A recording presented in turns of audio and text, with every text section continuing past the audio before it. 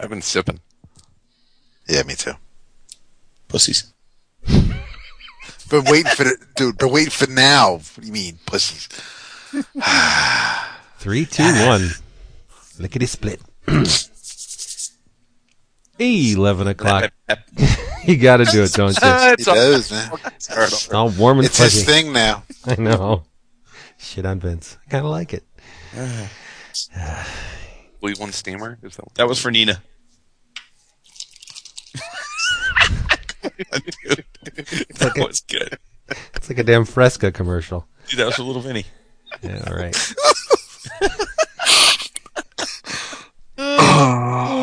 Please. Happy Thanksgiving. Hi. 11 o'clock comics, episode 240.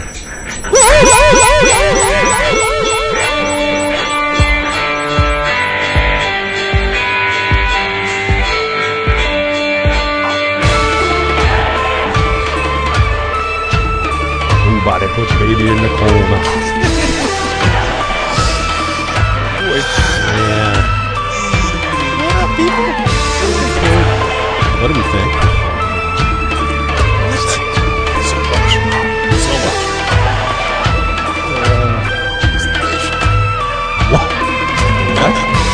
What?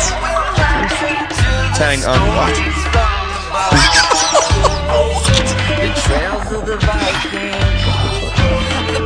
Hey, everybody. It's not time yet, buddy. We're not long, but you figure about a minute. We got a Lutra. Alright. Oh, alright, well, we know Dad is in North Kakalaka. How did your grandma get there okay today, Dad? Yeah, we that night went to the airport today, and No, let's chat for a second about this. You're a 40-year-old man, give or take. yeah, Your dad is how old? was 66. He was born in 47. So how old's grandmama? She had dad when she was 18. Nice. So she's like 80-ish? Yeah, she's 92-ish. 92? No, is she? No. I gotta drop the math real quick. 82. Thank Mathematical. you. Yes, that's I was mathematical. going to say, damn. Yeah. Is she still Yeah. spry enough to fly? She is spry enough to fly. Her arms kind of hurt afterwards. But Yeah, a little bit. But she Apparently, she's picking out burial plots, though. Oh no! She's not picking them. No, they've been bought. They've been bought. They've been bought. She if you're Italian, you buy your burial plot when you're like 15. we buy them early. You never know. If you're Irish, you buy them this first week and you have a beer. So she dad joked that her room was in the shop, which is why she had the flathead blue. So the flight. That was a Dom DeLuise laugh right there. What? That was awesome. I love it. Which is great because we're going to rent a fucking ambulance in April and drive to fucking Kashira. Yeah. Awesome. That's Why don't we awesome. just get the Ecto 1? That would be cool. Not the. Dude, Roger Moore was on Stern the other day, and Oh my God. and this is how twisted it is. All I could think about listening to Roger Moore was us going to Chicago and doing Cannonball Run. He's a homosexual. No, he's not. Roger Moore? Mm-mm. I heard big time. Not that it matters. I mean, he's a knight. Why judge? Why judge? Okay. He's Welsh. He is.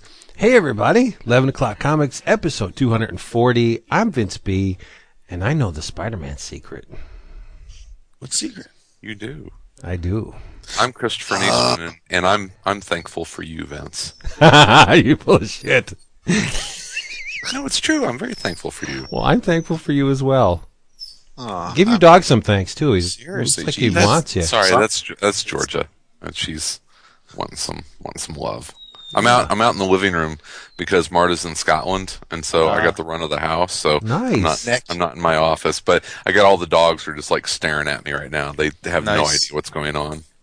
You actually have much better fidelity in the living room than you do in your office. Well, there you Yeah, go. you do. It's a 1 week thing, though. Sorry. That's okay. I take Doesn't. it. Get back to your hole. I'm I don't Sorry, do it again. It's all right. I'm Were David you again? Bruce. Nice. I'm thankful for being Ow. here. That's all right. It's all good. Fuck it. Whew. I couldn't even hear who you were, but Thanks. How's it feel? Oh, see. Oh! Shit. And I am Squanto. You're not Squanto. Jason wooed everybody. And this I give episode, thanks. I'm Squanto. I know this episode. You also have what do they put in the blankets?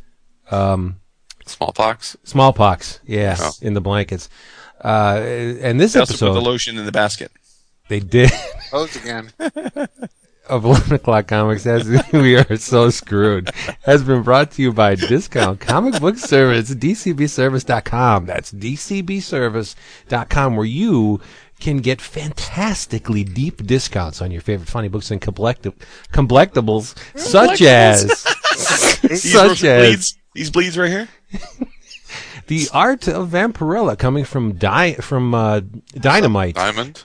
Get the Diamond and Dynamite, featuring Frank Frazetta, San Julian, Diamonds. Ken Kelly. It's nuts. It's hardcover. It's a big ass, beautiful, gorgeous art book, and it would have cost you $39.99. Not so at Discount Comic Book Service. It will cost you half price, $19.99. From Avatar, it's Dan the Unharmable, which I heard was pretty good. Written by David Lapham, sick bastard. Art by Rafael Ortiz. $19.99, no way. $9.99 is your DCBS price. And from Master Oda, it's the One Piece 3-in-1 trade paperback, Volume 5. Cover price $14.99. Take it home for a paltry $9.74. That's a lot of pages for under $10. Only at Discount Comic Book Service, dcbservice.com. And if you are one of the very few people who have never used them before, you get a bonus for being a first-time customer. They will give you an additional 8% off your first order. Say what? It's true. If you put the following code into the preordained slot. David, what's that code? EOC8. Yes. EOC8 will get you an extra 8% off your already massively discounted order. Get that artist edition you've been looking at. Do it. I need to talk about that Tarzan one here right next week. Please do. It's so pretty. Oh, my God. DCBService.com. Go. Make it clap. So are we going to talk about the last episode of Walking Dead for this entire episode? No, I didn't see this week's yet. Oh, you haven't? There's a magic shower. Watch for it. It's a golden shower, too. A magic shower. I'm going to spoil this for you, David, and then we'll move on to the drink roll call. Could you? That'd be awesome. Thanks. There's a scene where Rick is just like absolutely drenched in blood because the last episode he's been zombie hunting in the depths of the prison, and he then kind of emerges from the prison, and he is like ready to go to like Sunday school. He is so clean, and it's just like, where the hell did he find the shower at? It's really kind of funny. So, but let's move on to the drink roll call. I'm gonna let Jason handle this one because there was a mandate that was sent out this week. There was. Word. Yeah, there was. So, it's the beginning of the holidays. It is officially for me the beginning of my favorite part of the year. As soon as work wrapped up today, it's time to celebrate, enjoy friends, family. Love it. So when I got home, I had taken a trip last weekend to we have like a liquor store nearby, but then there's like a little further away. There's like a really great bigger liquor store with like awesome wines and all kinds of things, great craft beers. So I had gone there to pick up a bunch of stuff and picked up a bunch of different beers, and I found this awesome like holiday set of Chimay, and it had a bottle of red ale, a bottle of blue ale, and a bottle of yellow ale with a Chimay glass in it. So I am polishing off the last of the three and enjoying every sip of it. It's freaking delicious. That's some monk beer, isn't it? Some Trappist monk, Belgian Trappist monk beer. Yeah. Mm-hmm. There's one out there that if you ever see, it's the Roquefort 8. Oh yeah. Oh God, that stuff is great because it always has a little sediment in the bottom, and it's it's just some ridiculously good beer. It's Kyle Latino turned me on to it couple 2-3 years ago down in Fort Wayne at Summit City Con. It was great. I'll tell you, I'll go next. I've become a big fan of Revolution Brewing, which is here in Chicago, and they're about a mile or so from my house. Is their new brewery facility and tap room, and they have a great milk stout, which I've talked about the Left Hand Milk Stout before on the show, and then Revolution Brewing's milk stout, which is called Mad Cow. And a milk stout is, it's a stout, but it's made with lactose. It's made with milk sugar, and they have started. I guess it's going to be like once a year. They take their milk stout and they age it in bourbon barrels, so it's bourbon barrel aged milk stout, and it's called Very Mad Cow, and it is ridiculous. It is so heavy and creamy and sweet. It's amazing. It's like 9.7% alcohol, so you need to kind of gauge yourself, get a pint bottle and split it with at least one friend. But I'm sipping on some Very Mad Cow, and then I've got a little Wild Turkey Rye for a little bit later.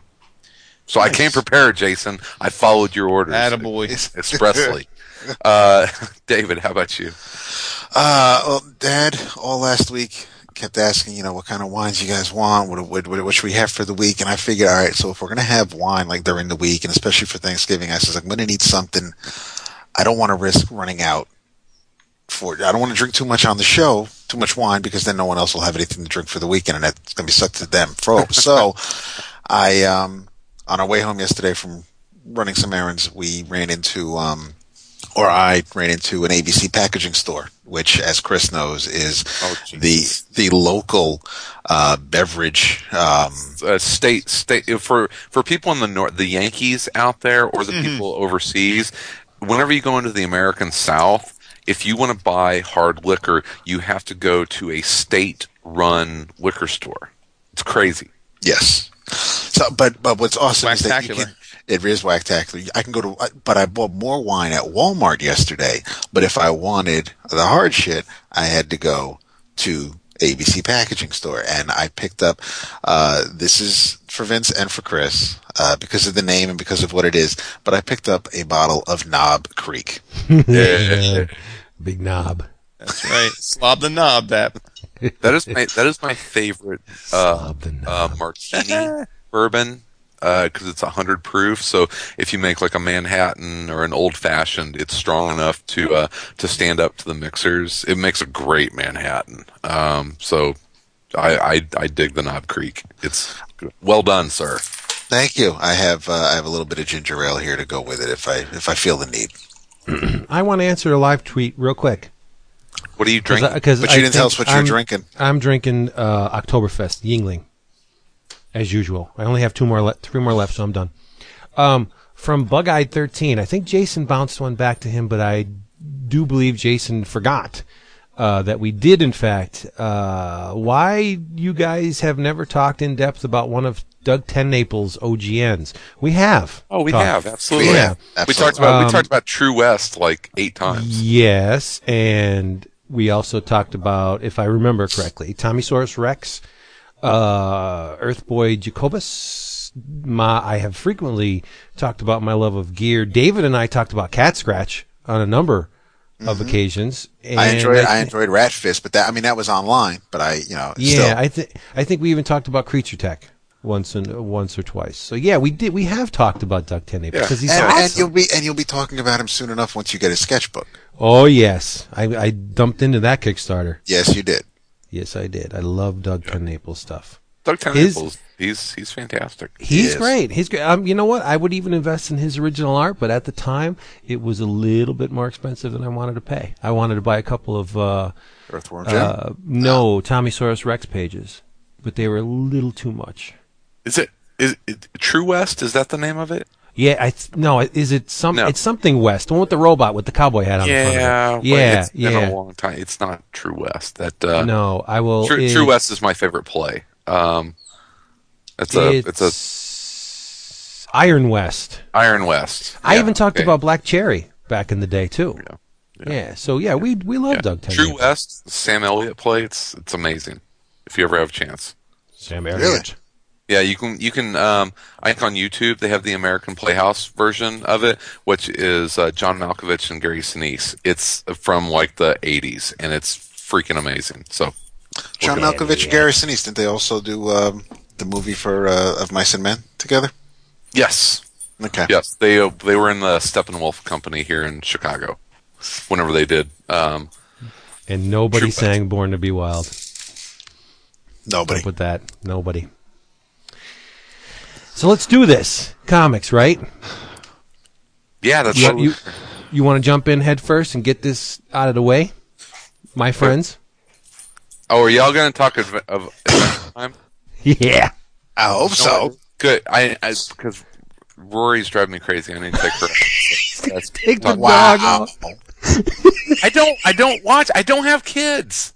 You don't need kids. It's not for kids. I know.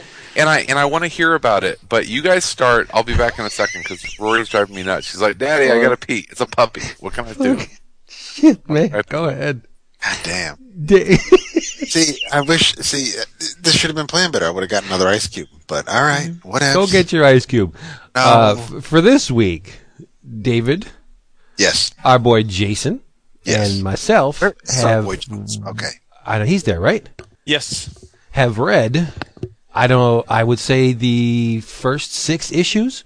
Word. Kaboom's wonderful Adventure Time comic. And I know it's instinct for comic book buyers to see a licensed property and say, well, I guess it's just a tie-in or a cash-in. It can't really be that good. I'm happy to say that as far as one issue goes, it's better than the television show.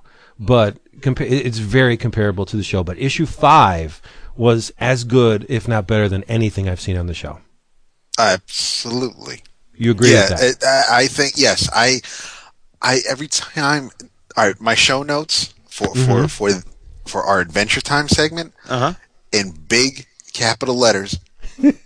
Adventure Tim. Adventure Tim. Oh my God! It is. It is. The comic is so fitting to the source material. It just works. It's not. It doesn't. You don't need to. You really. They can exist separately, obviously, but they don't. It really is just one of those things where I am so tempted. It's a good thing I have so much other crap to read right now because I'm so tempted to get the other issues I don't have because my Jew ass waits for the 99-cent sales. Well, who can blame you, right?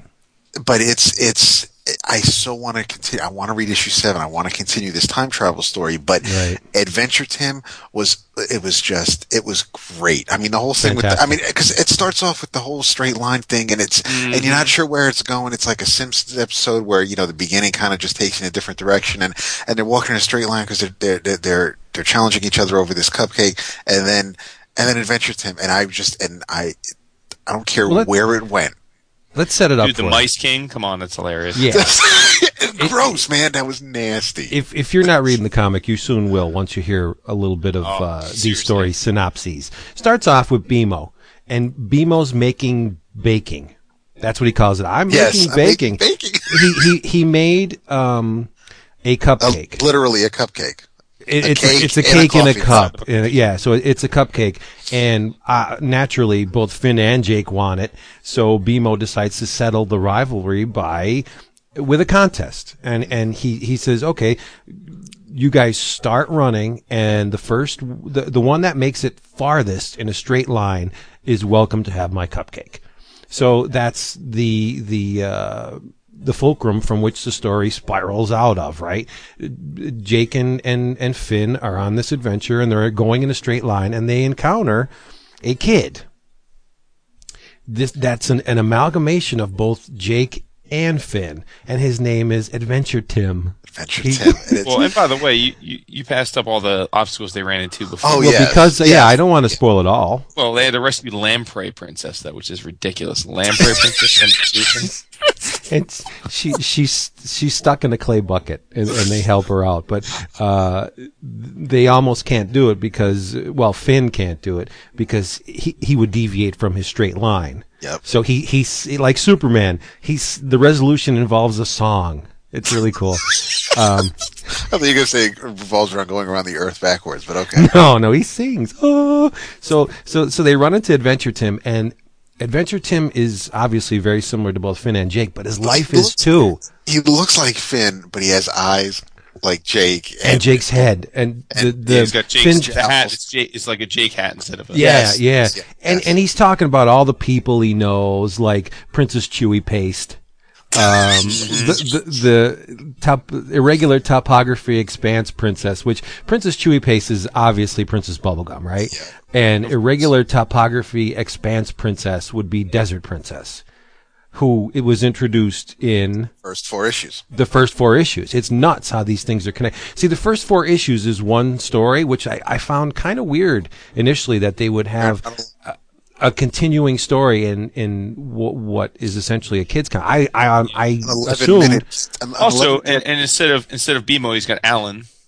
Yeah, it's ALN. Did you get it? It's just one letter. Yeah, let off from BMO. That's so smart though. But I think they initially pitched this Adventure Time comic as a miniseries. Why else would the first 4 issues be linked? And then I thought about that too. Mm-hmm. They saw it blowing up, and they're like, "Well, we got to do this on a regular basis." So, so as after they run into Adventure Tim, they fight his nemesis, the not evil, the lawful evil. No, not lawful evil, chaotic evil, right? Right. Yeah, Ice King, that's what the or whole, Mice King. That's because they're because Adventure Tim is the way it's. The whole chart is Tim's the on chart's twice. Amazing. It's kind of a lake. He's neutral evil. You see the one on the bottom corner, lawful evil, Maumi. Yes, it's like meow. Meow. So he's neutral evil. Chaotic evil is the lock, which is kind of like a lake. But Adventure Tim, you love that. Adventure Tim is neutral good and chaotic good. Right. So and there's the Duke of Lime. What? The Duke of Lime Snatch. Yeah. there's Topiary Nose. Tree Trunk. I think that's supposed to be Marceline, but his hand is in the way. Yeah, but they don't know Marceline, which is very interesting. That Marceline wouldn't be. And I love the one pager. I think it's in issue 4.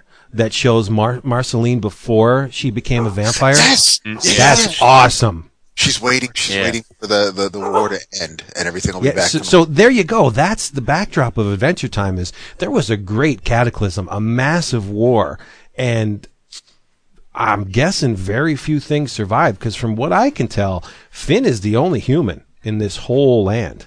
Well, we don't know that because what's her name? Susan Strong. She's a fish. No, dude, no. I don't know that. She went and she grabbed Jake's hand. She grabbed Finn's hand and stuck it under her mask. And as he's feeling her neck, you see his eyes go and he's like, but that's you're, dirty. And Finn gets called over to the raft because Jake grabbed like 100 soft pretzels and they float away from Utopia. So we're really not sure, but based on Finn's reaction, I'm thinking Susan Strong is not a fish person. Yeah, and it's very odd that she kind of resembles him in a way. Yes. Like a little bit like Fiona. Fiona. But anyway, so Finn and Jake and Adventure Tim do battle with the Mice King, and we won't tell you where it goes, but there's something really cool in here. At the end of the story, Princess Bubblegum comes in. Yes. And she's working on something very, very important, and she wanted, Finn and Jake to come over and see what was going on. And she didn't. Obviously, she showed up while they were on their contest. Right. So they couldn't be there. So they were on their business. But in the next issue, which would be issue 6, you get to see what she was working on. So again, the story isn't technically part 2 of this tale, but the each issue is linked thematically. I mean, they're story beats that carry over between all the stories. It's really, really well done. Yeah, the main story is fantastic. I really enjoy the backups as well. Oh yeah, and just for the record, Paul Pope in issue number 5. There's a Paul Pope. Yes. Did you notice the 2 cameos in that story? In the Paul Pope story? Did you see when Finn and Jake both plunge their heads through the hole on opposite sides, and they go, and you see that whole Mobius strip? The Mobius strip, when they're walking around that strip, look in the lower left. Mobius in the corner. That Mobius right there in the corner. Yep. And then that's Pendleton Ben Ward, right? Yeah. Oh yeah, okay. I didn't notice that. Oh, cool. Yeah. And it's really cool because is great. Pope inserts a little bit of himself into the story too. That automaton at the end is clearly a Paul Pope designed. Oh, for sure, yeah. Yeah. So and then he says "pie" at the end, which is great. Yes. And it's only 4 pages, but it's amazing. Pope doesn't do. It is. Yeah. I mean, come on. But just for the record, the BMO story with the Adventure Tim story was written by Ryan North, with art by Mike Holmes. Aren't they all? Aren't all the main stories? Not 6 is written by Ryan North, but it's not drawn by Mike Holmes. Oh, okay. Yeah, and I don't think the first 4 are either. Oh, really? Mm-hmm. Yeah, I think he's right. The first 4, the main story in the first 4 issues, written by Ryan North, art by Shelley Paroline and Braden Lamb, which we should talk about those while we're here. Right on. We're kind of. I mean, I know you jumped into issue number 5. You started it that way. I did because I think it's the awesomeness. It really is the pinnacle of the series so far. Yeah, this one might make it on my 11 o'clockers. The first 4 issues deal with our gang of heroes going up against the Lich. Which is interesting in the sense that that's how the last season ended and this season starts off. Yes. Right. Yeah. The TV show, so. Yeah. I don't know if that was by design or not, but if you watch the show, you know the Lich is a nasty piece of business. Can I tell you what the so let's see, I the coolest part of the whole thing, page 13 of which one I'm trying to think. I think it's issue number. Hold on a second. Yeah, issue number 1, page 13 of issue number 1. When you know how, and this is again just like the Lich King is sucking up. He's sucking up the earth, and in page 13, Finn and Jake are having to leap over a chasm that the Lich King has created. Oh yes. Yeah. And you see what we've said many, many times, which is that this is the Earth many, many ages later after. Yep. Right. And you see, they're like, whoa, and they look down and you see all these layers of sediment, and you see dinosaur bones, and then you see other stuff, and then you see subway trains, and you see stop signs and fast food signs and cars and toys. Car wash. Then you see medieval. Above that, you see skulls and medieval swords, and so you can see we've been through multiple ages of man at this point. Yeah. I think it's really cool that freaking cool. After the thick layer with the pop culture bric-a-brac and everything, you get a very, very thin layer of just dark brown nasty stuff. Yeah, and then it comes to the Adventure Time land. It's it's really mysterious, the setting for this story, because you don't know. You know there's a war, right, but you don't know what caused it. And if you, again, the Marceline page at the end of this story in issue 4, there's bombs being dropped all over the place. Like Hiroshima, dude. Yeah, and it's, wow, that's dark for a kid's show. But but you also have, we did get an episode of the Ice King's origin, where we found the crown. That's true too. And I don't, and in the season premiere, where the part 2 of the Lich episode where they meet Prismo, or Jake's new BFF, there's awesome. When he really is, and when you have Finn in his alternate universe, you have the Ice King and talking to that troll-looking creature whose name is Marceline, and so I think there may be some sort of connection between those two. You may be right. But in the 4-issue story within a series, the Lick Lich. Gets a mysterious bag of holding, which just sucks up everything he aims it at, including the little snail. Which, by the way, I'm not a D&D player, but I appreciated the hilariousness of him having a holding bag, because that's like the classic D&D tool to hold anything you can get. Yeah. Yeah, and he sucks up basically everything, and it's up to Finn and Jake to try and stop him, and they manage to make their way to the bottom of the bag and tunnel their way out, and there's just endless loop of them escaping the bag and fighting the Lich and being sucked back into the bag and escaping again and fighting the Lich again. It's really cool how they do it. But you get to see the planet from the vantage point of space, and there's a huge gouge taken out of the planet, like a deep wound. Probably where the bombs were going off. You think? Baby. It's really unsettling to think like the origins of this whole story. Yeah. It's just there's some really disturbing precedents set in this thing, and it's subtle. Because it's so lighthearted. Yeah. But then you'll have moments like BMO making the Finn and Jake robots, and they're really creepy. And he's like, "Well, I think I should do them again because they're not creepy enough, and I would be able to do this better if I can see inside Finn and Jake." Like the robots talking about looking inside Finn and Jake, like that's. Well, BMO's got issues. He does. I have to. Unfortunately, I can't just read. He does, dude. It's BMO Noir has to be one of my favorite episodes of ever. But the of ever. But him and then what he tells Nectar. No, Nectar, I'm nothing like you. They need to bring Nectar back in the comic, but and maybe they have in the issues I haven't read yet. I can't just read the issues straight through because I got to stop to see if there's anything written at the bottom of the page. Yeah. I mean, which I don't mind that, and it's and some of it are they're clever, witty little. They are. Editor. You know what? That light green they use for it's like a greenish gray that they use for the font. It's a little too light. I got to squint my old eyes to see the damn things. Yeah, I have to enlarge the page on the iPad. So yeah, it really is. I mean, it's there because it's not in your face. It's not it's not drawing in the face.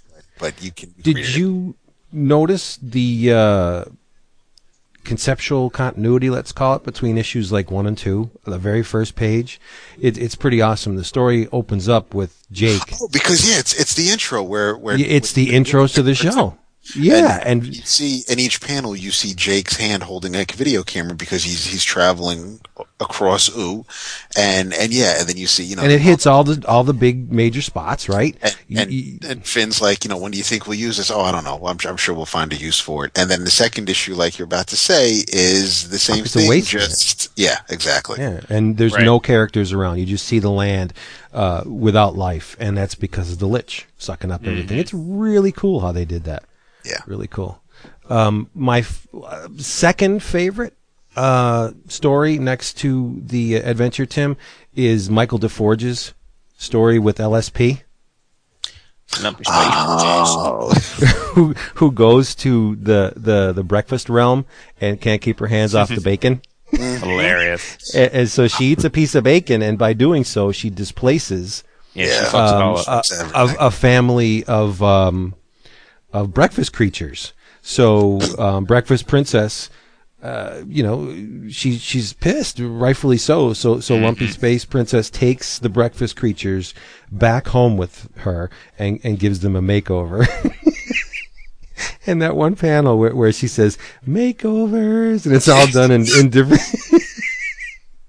And of course, the breakfast creatures, they start copping huge attitudes because of Lumpy Space Princess. Yeah. And but Michael DeForge is another one of them dudes where the style is unmistakable. Those cashew eyes that he puts on them whenever that shit-eating grin smile. I love his art. Yeah, those breakfast You are breaking up, bro. I'm guessing by his absolute abject silence, Chris has not read this. No, Chris has because Chris doesn't have kids, and he You guys are totally going to make me watch this show now, though, and read the comics. Yes. It sounds. Look, I railed against Adventure Time. I know. You were just like, I hate this show. It was almost like a SpongeBob SquarePants level hatred that you had for this show. Well, I will say this: I still hate SpongeBob SquarePants, but I find this to be unbelievably entertaining. So. I'm in. I'm gonna track down episodes and read the comics. You have sold me. Good man. Attaboy. So I'm there. Yeah, he good did. Job. Well done, sir. Yeah, he did. See, I like fun too. Am I still crackling? Yeah, probably sounds. That's like all right. We can come back to it. I know you still have stuff to say. Well, listen, so we'll check it. So while he's I had asked our EOC Live Tweet folks on Twitter, which is at EOC Live Tweet, it's Thanksgiving tomorrow. Actually, as people are listening to this, it's probably either Thanksgiving Day or after Thanksgiving. But as we're recording, it's the night before Thanksgiving. And I said to them, tonight we want to hear what you are thankful for as it relates to comics and the broader world of entertainment. So let's do some of those. Gabe Infinity Watch is thankful for Jack Kirby, props. Bill Finger, CC Beck, Morrison Khan, Splat, Joe Madureira, Transmet, the EC Archives, and 11 O'Clock Comics. Wow. Very nice. Very nice. I am thankful that I got to meet Gabe this year. Well, there you go. He is just a gem of a guy. It's seriously such an awesome guy, and he got to mention Morrison Khan, so I don't have to. But that's where I met him, and it was he was so much like me. Whenever you guys come to Chicago, he just wanted everyone to love his town and to be able to go out and experience all the things that he loves. He was a fantastic host and just an all around great guy. So nice. Gabe, I'm very thankful that I got to meet you this year. Respect. Aww. Jason. Yes. You know what Splat is, right? I think so. Stephen Platt. No, I wanted to see if he knew. His boy Tomio would have dropped him like a hot potato. Yeah. He would have, because he loves Stephen Platt. And I don't. That's okay. You'll grow into it. It's all right, boo. It's okay. You don't have to. You don't have to. Yeah. Love that Stephen Platt. Love that. Be feeling that. Sal DeMarco. He asked the question. Sal, you didn't do what we told you to do. He asked the question. He says, "What do you think is the most underrated, ongoing, or overrated?" Underrated, ongoing, and or mini. Well, I'll say underrated in terms of marketplace. I think Saga should be in the top 10 sales wise. I really do. I was going to say good. Prophet. Okay. That's a good choice, yeah. Yeah.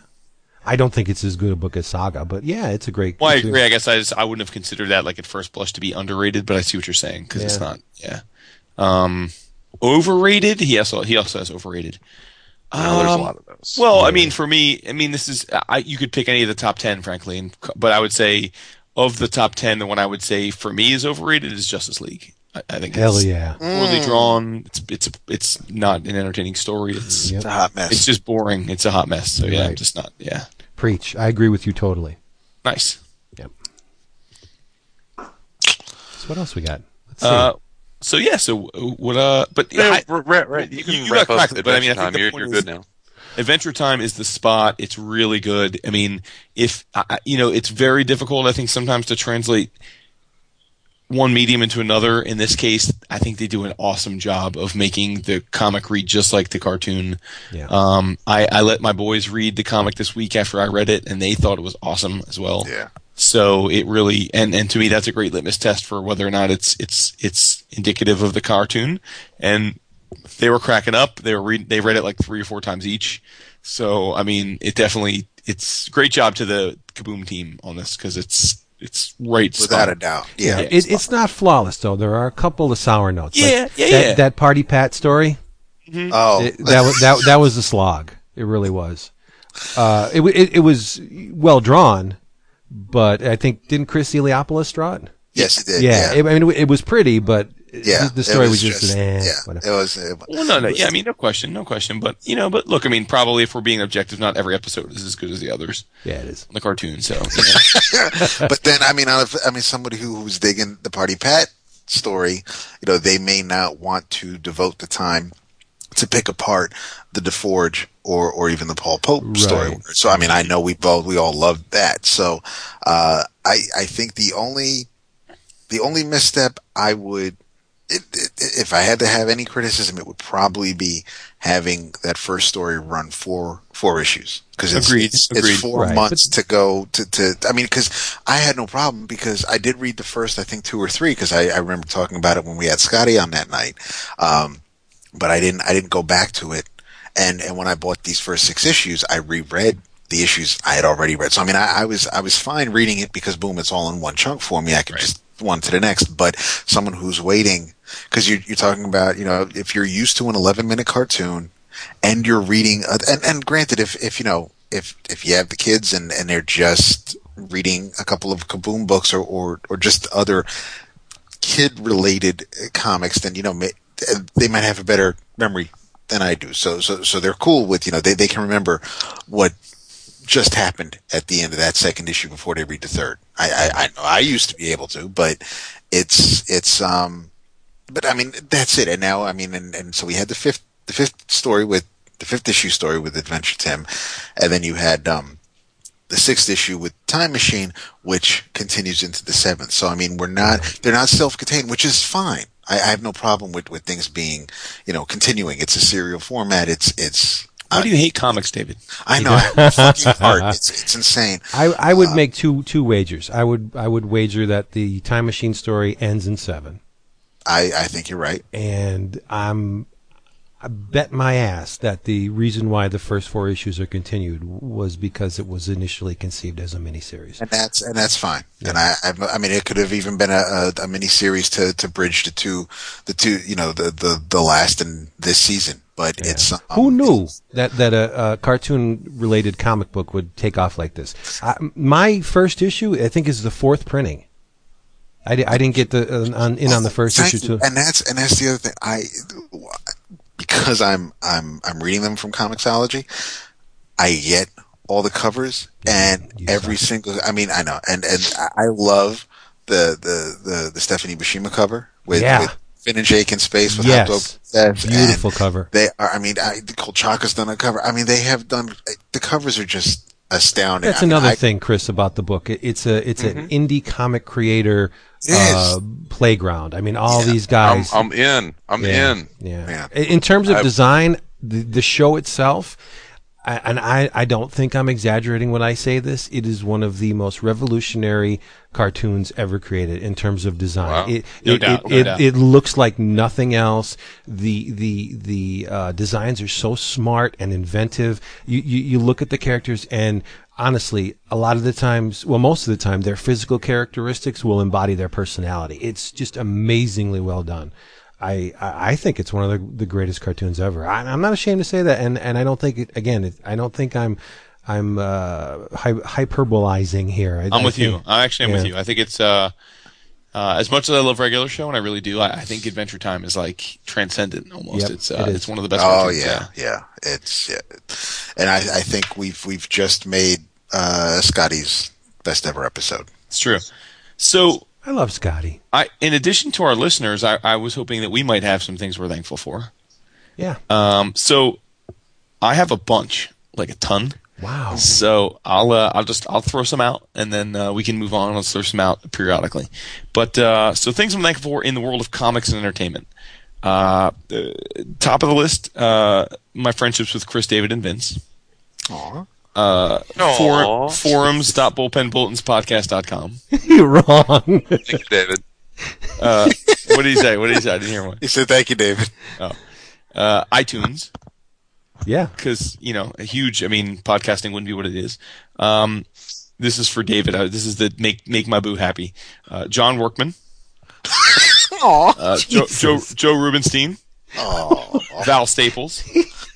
Betty Brightweiser. Yes. Kickstarter. DCB Service. Yes. Of course. As well as Cameron and Christina specifically. Amazon. Oh, yeah. Mobius. Oh. Nice. Tardee. Moment of silence. Hell yeah. Tezuka. Mm-hmm. Picture Box. Ooh, come on. Did you throw that in there for me? Nope. Archaea. No. Archaea. Top Shelf. Yeah. First Second. I have more, but that's all for now. Look at you being all thankful and shit. Yep. I'll pick up the publisher. Thankful Ball. Mm-hmm. Yeah, the Thankful Ball. The more I fall in love with comics, and I know that sometimes it doesn't come off as love. Sometimes it's spurned lover, but the more that I fall in love with comics, the more I love Fantagraphics. Testify. And truth. They have almost single-handedly at times kept me loving comics, and I realized it this week.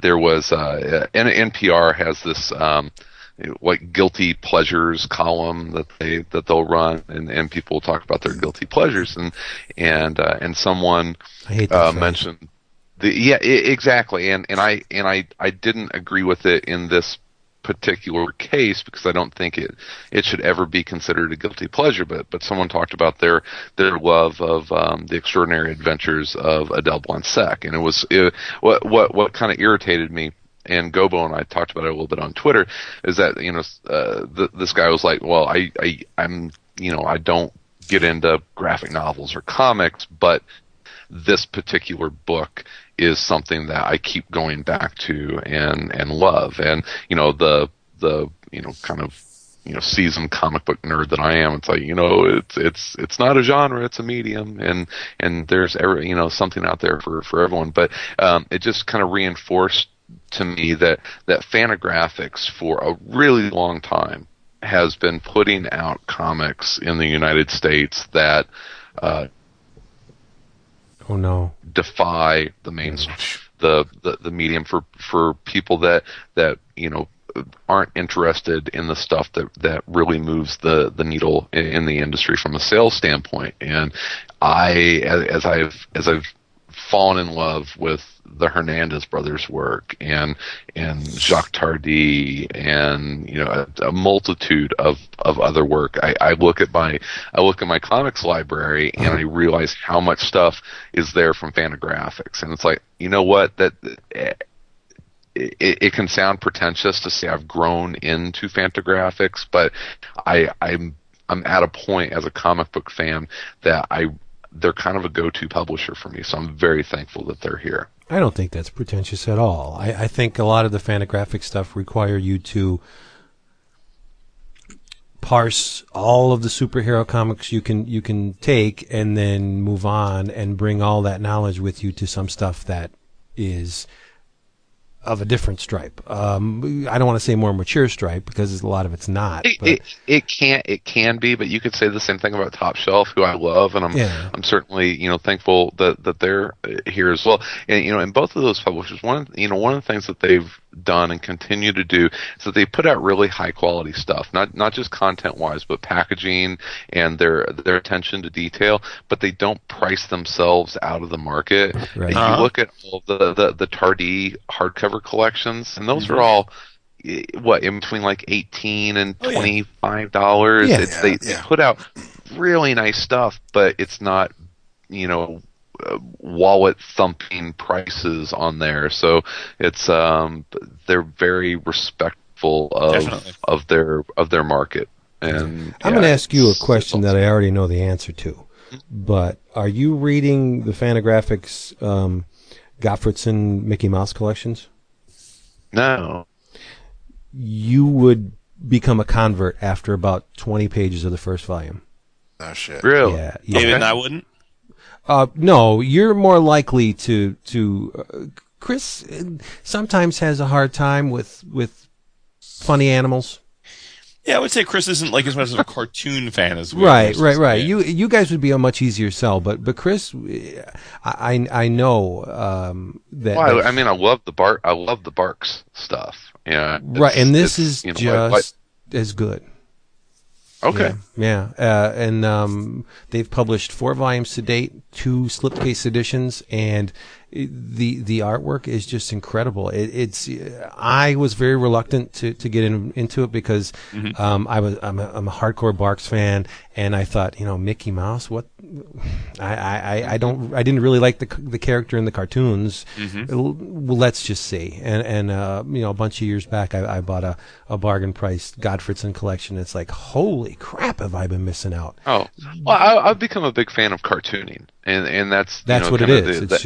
It's the evolution of my interest in not just the medium, but the art form of cartoonists and cartooning and comics and all that stuff. So yeah, I would probably be really, really receptive of that. And, that kind of leads me into the next thing I'm really thankful for is this is probably not a big secret. It's been a hard year for me from the mainstream comics perspective. I went through a lot of burnout in the superhero genre, but it's also revealed to me as I've kind of went away from that. It never ceases to amaze me the diversity of storytelling that is out there if you look for it. And that was the great pitfall of the 90s is that you had a lot of people in my generation that became very disenfranchised with comics, but they couldn't get outside of, and me included, couldn't get outside of the Marvel and DC bubble, and there was still great stuff being made, but it was pre-internet and pre all the social networking and that kind of stuff. So a lot of people didn't know what was being made out there, and so they just kind of drifted away. Well, now I ask you guys a lot. It's like, hey, what are you reading? Or we'll talk about it on the show. And so it's like, I may not be liking the Avengers, but I'm going to check out Adventure Time. So, I'm very thankful of the diversity in comics. You betcha. Hell yeah. In keeping with the publisher tip too, I also was going to say that I'm thankful for Abrams, thankful for Ad House, and it would be ridiculous not to say how much I think I and the rest of us are thankful for Image. Yep. Because fucking absolutely. Image, in the 5 years, just shy of 5 years we've been doing this, I mean, I think the level, the diversity and yet level of quality on a consistent basis that Image puts out is staggering. Oh, yeah. I mean, it really is. It's staggering because they put out everything from kids' books to comedy books to horror books to superhero books. And it's even if maybe some of the stuff isn't always my cup of tea, I've pretty much read almost all of it, just at least to try it out, and it's almost always very high quality. It may, again, for personal aesthetics, each thing may not be up someone's alley, but if you can't find a chunk of stuff that Image puts out that you enjoy, then you're just like totally stuck in a vacuum of the big two because it's freaking remarkable. Right. How much I have a thank you that's going to piggyback off Chris's. And it's a publisher that hasn't been mentioned yet, and I believe they should be. And like Christopher, I have become extremely disillusioned with Big Two Comics. I have very little faith or interest in them anymore, and that's okay because there's one publisher that has kept my enthusiasm very high, and that is IDW. That was another thank you I had. Yep. Yeah, because I have found refuge in Mars Attacks and their Transformers books, and greedy, and their Popeye. they are doing magic with Popeye. And the new G.I. Joe with Fred Van Lente writing it. How awesome is that going to be? I'm actually going to check that out too. I fell off the G.I. Joe bandwagon, but Me too. Their Godzilla comics are really floating my boat. The Kiss book, I just those artist editions are things that I will have for the rest of my life. I will will those to people. Some of my favorite books ever are in the IDW Craig Yo collection, like the Bob Powell book. Yeah. And I mean, they're just doing incredibly stuff, like the Dick Briefer thing, the zombie book. So I have to express a huge thanks to Chris Reel and IDW just for keeping me going, at least as far as the direct market is concerned. I mean, I get a lot of stuff that's on the fringes of that, and you know, I love it. But as far as Diamond goes, IDW is number one with me. I'm really considering them as my publisher of the year. Dang. And the reason why guilty pleasure just that phrase just turns my friggin' stomach whenever I hear it. It's like there's something that you should be. Why should you ever feel guilty about reading? I don't see it that way. But no. When you say guilty pleasure, that phrase acknowledges that you are not only aware of the tastes of everyone outside of yourself, and the fact that they probably would look down upon the thing that you're reading, and you're feeling guilty for it. That's disgusting. Why the hell would you feel guilty for enjoying something? Who cares what everybody? I mean, it's pretty obvious that I do not give a shit what anybody thinks about me, and I don't take anybody's, expressions of disapproval at all to heart. I really don't care. I love Mars Attacks, and I'm not ashamed to admit that. I think it's a great book. I open that book cover to cover. That thing gives me massive enjoyment. Yeah, there are a lot of people that may say, Mars Attacks, why the hell are you reading that shit? Because I freaking enjoy it. That's why I'm reading it. You know? All that matters. Yeah, and it just burns my ass when somebody says, it's a guilty pleasure. Well, come on. I just never read too much into the whole guilty pleasure term. If I were to say that after everything else that I've been reading, and then I go to read Garth's and Steve Dillon's Punisher, and I would call that a guilty pleasure because it's in my mind, it's mindless. I don't have to pay attention to anything or read between the lines to follow the story along. The dude's just going around shooting people in the fucking head. And that's when I would refer to that as a guilty pleasure, because it's different than the things that I tend to gravitate to. I've always read Punisher. I've always enjoyed the books when the character's done well, but it's on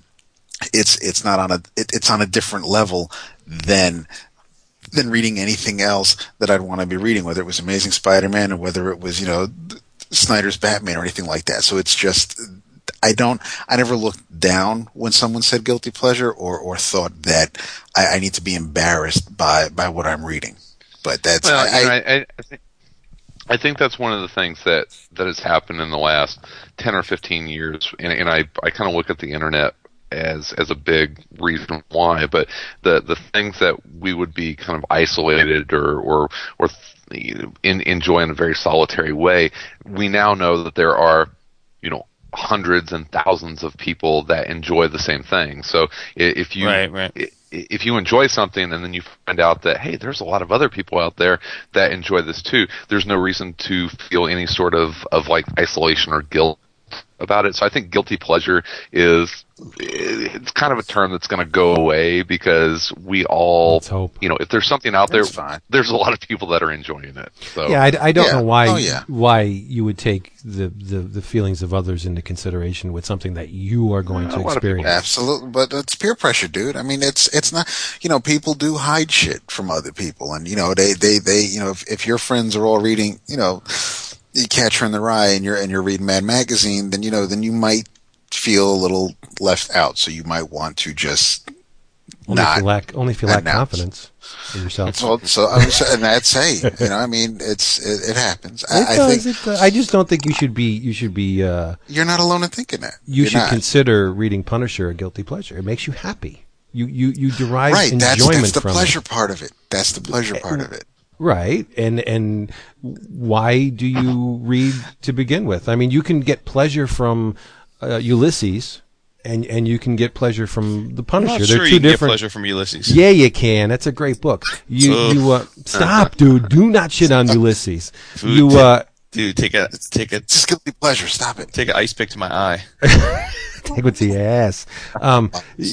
Pleasure is pleasure, right? In April, baby. There are no. I don't think there are gradations of pleasure. It makes you happy, David. That's all that matters to me.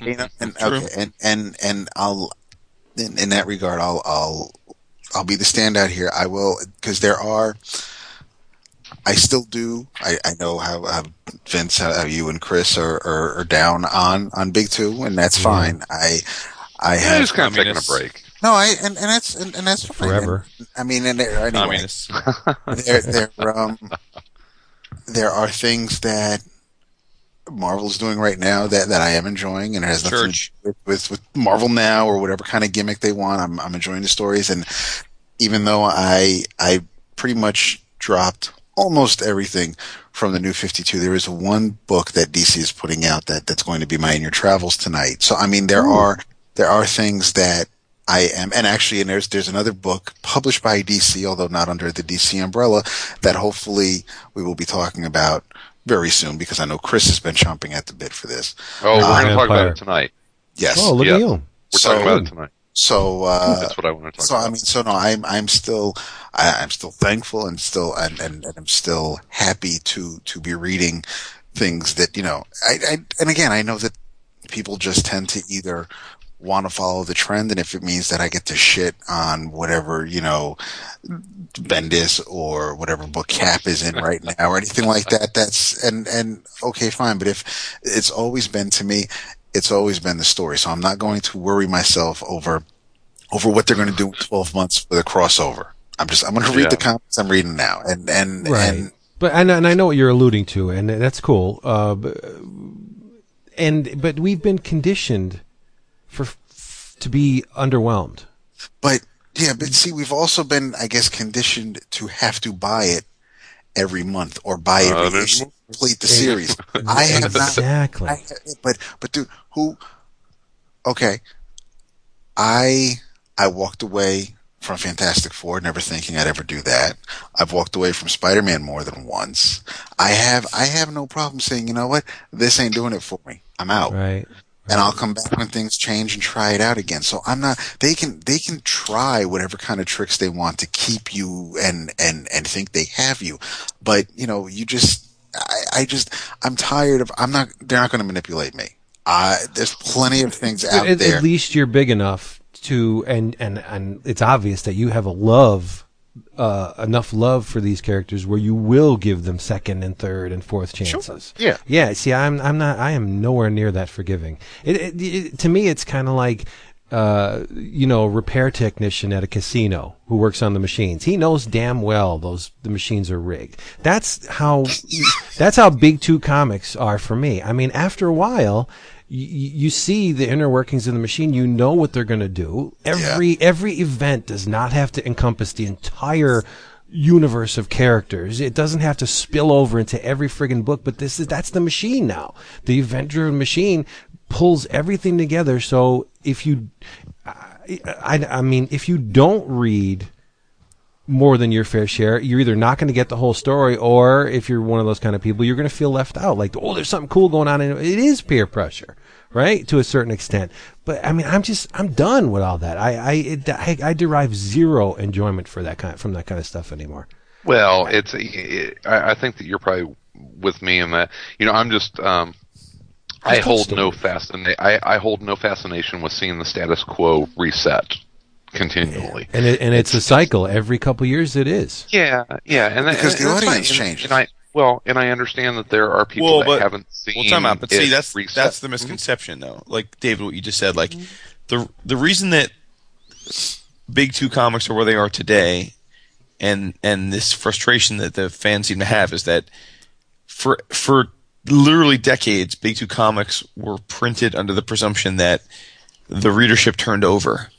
That they were periodicals read by young teenage and young men, and they were read, and then eventually those guys moved on to other things. And so every few years you'd have entirely new readership. So you could tell the Hulk origin every few years. You could tell Avengers battling the Kree every few years, and it was new, and it wasn't redundant, and you didn't see the sausage being made. But now, because they never intended it this way, but literally the majority of the people supporting the industry are those of us that have been reading it for decades. Mm-hmm. Right. There's nothing new. And so they feel this compulsion to reset things, to bring in this mysterious new group of readers. And yet 90% of the people buying those comics are people that have read it before. And so I think that's the real disconnect. And like, I don't know that that's ever going to get fixed, because seemingly it would have been by now. Like, they have to have realized this. But that's, I think, the frustration. Like, there's nothing refreshing about, like, restarting things when when the people buying that issue are all the same. Like, yeah, are there new readers? Sure, there's new readers for every single comic of every issue, I'm sure. But like, how many people are buying Uncanny Avengers that didn't read Avengers or Uncanny X-Men for the last decade? Like 2%? I mean, literally, So that's the problem, right? It's like, we've seen Cassaday drawing Marvel books. We've seen Remender writing the characters. Like, we've been there. Like, that's the issue, is that we have been there. Like, and that's the problem, is that they're afraid to advance, because these sort of the core of these characters are such valuable assets to them for other reasons that they have to always protect them and reset. And it's like, it'd be fine if it was the way it used to be, where like it was a new group of readers and they'd be like, awesome, who's this character? But like, we're just like, oh yeah, okay, cool. You know what I mean? It's like, oh look, he's back from the dead. All right. And they have to find like Stiltman to be the big bad. Yeah, exactly. You know, because there's no one else. Everybody else has already been done. And that's the other thing. We're so savvy we're so savvy to like the legal machinations. We're like, oh, why are they calling that book X-Men Legacy? Oh, because they need to protect copyright. Or like, oh, why is Toad in this book? Oh, because they got to make sure that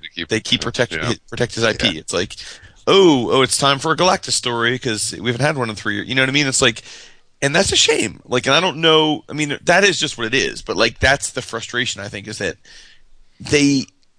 it's like they're dancing this dance where like they pretending not to realize that 95% of the people supporting them are the people that have been supporting them for decades. You know what I mean? It's like they pretend like that's not the case. Yeah. And that's where I think the healthy comic book fan realizes that. And hey, there are still mainstream books that I'm going to read Jason Aaron's Thor because I hear it's really good. It really is. Yeah, and I'm looking forward to reading it. But I also have gotten to the point that I know that I need to diversify what I read, and that's really even outside of comics. You know, I've come to this realization that you know what, I need to be a well-rounded person. So I'm going to read comics, but I'm also going to read prose and branch out and not have this very narrow window of focus. Well, yeah, okay. Yeah, I just personally, when I spend money on Marvel and DC, I have extreme buyer's remorse. See, I'm not there. Like, I'm still with David in that. Like, I still genuinely enjoy a lot of Big Two books, but it's just that, like, I enjoy them for what they are. Like, I'm not looking to be like surprised anymore. Like, I'm just looking to feel like that comfort food. Right. What goes on those pages between the covers, that's what I'm after. If I'm reading the story and like Aaron's and Paolo's last Incredible Hulk arc, that was fun. It was crazy. It was something that I hadn't seen before, really, and it went in a different direction, and I dug it. And you know, it's a different type of banner, and you know, Hulk smash, but you know, it's a different Hulk, and it was different, and I really enjoyed it. So I'm going to give Wade and you a shot with Indestructible Hulk, and because what do I have to lose? If I don't like it, I'm done for now. If I dig it, great. Then you know, I'm in it for the story. I'm not like Jason was just talking about the whole things about IPs and legal and why they're doing this. I'm at that point now where I don't read the news sites. I don't look at solicits. So I don't care what's coming out 3 months from now. What's in front of me right now that I'm reading, that's all I'm in it for. That's what I care about. That's what I want to talk to you guys about. Right. Yeah. Well, it's funny. I had brought this up to Jason in the Walking Dead TV thread that you still watch it with a very critical eye, and I had kind of a snarky response. I was like, you need to stop thinking that this show is something that it's not, and it probably came off snarkier than I meant it to be. But it's true. It's like. And how it relates to Big Two Comics is that sometimes I think that we expect them to be more revolutionary than they are, and just like the Walking Dead TV show, I mean, it's never going to be an Oscar caliber or like dramatic Emmy winner. Just kind of respect it for what it is, and maybe it's a level of expectation. Whenever I will probably never read another mega event from either one of the big two, because at this point we know that they have a tendency of starting out kind of interesting and then either running straight off of a cliff or being very anticlimactic at best. But the standalone series, I'll come into them with a much more reserved level of expectation. And then every once in a while you have something like Azzarello's Wonder Woman where you're like, wow, that's really good. And that exceeded my expectations. And so you're actually surprised in a good way instead of, oh my God, being receptive to the hype machine that is the constant Newsarama and CBR press releases that this is going to be awesome. And then you get to it and guess what? It's not. And then you're disappointed. So I go into a lot of the big two books with a very reserved level of expectation. But then there are other stuff that, I will look forward to greatly. It's just usually not Marvel and DC. My little man came in and jumped on my lap. Aw. Well, hi, Vinny. No, not Vin, my dog. Oh, I was going to say Jeebus. No, Lucas. What's up, little man? What's up, Luke? Yeah. Yeah. What else am I thankful for? Yeah, let's go back to that because we don't want to make it a bitch fest, huh? I will. Oh, not bitching, just no, I was bitching. Oh, I will be I am thankful for. I'll give a distributor a shout out. I'm thankful for Comixology. Yes.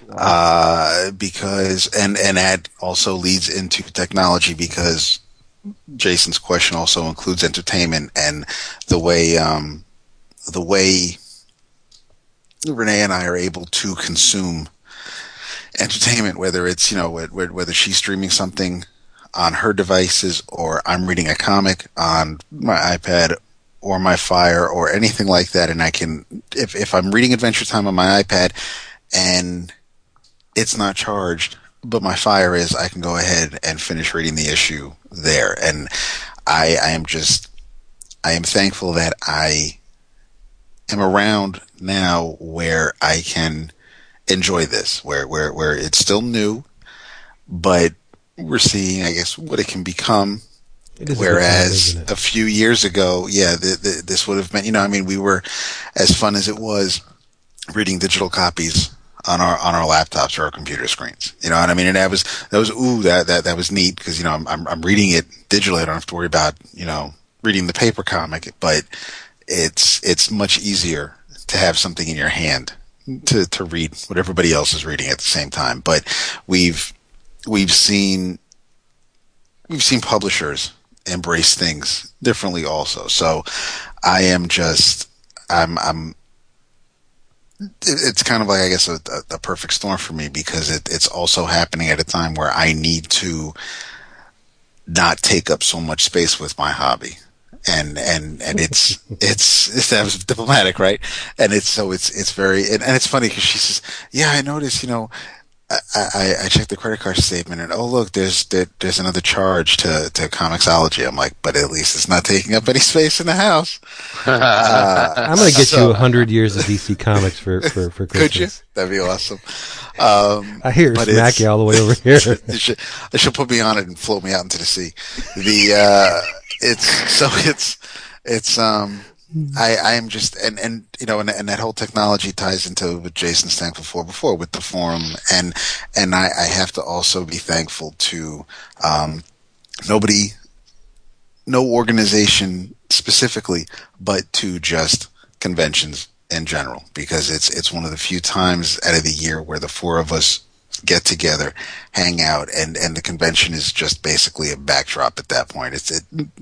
That's the reason why we all got together that weekend, but that's not why we're together that weekend. And they're just, it really, basically an excuse.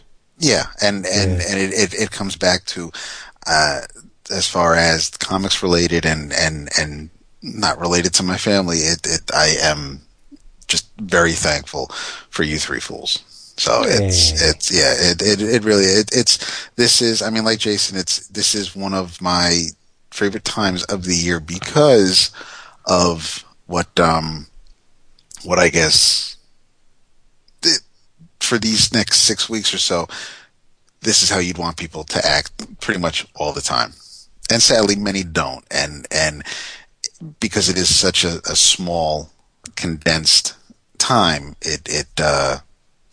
I guess it makes some things better. But, after I told Renee what Jason had planned for tonight, and her response was basically bah humbug because she's just not feeling it right now. But, I think she just needs some sleep. It's weird. I'm a slapper. I know. And she's expecting it because she says, "I'm watching him say something back."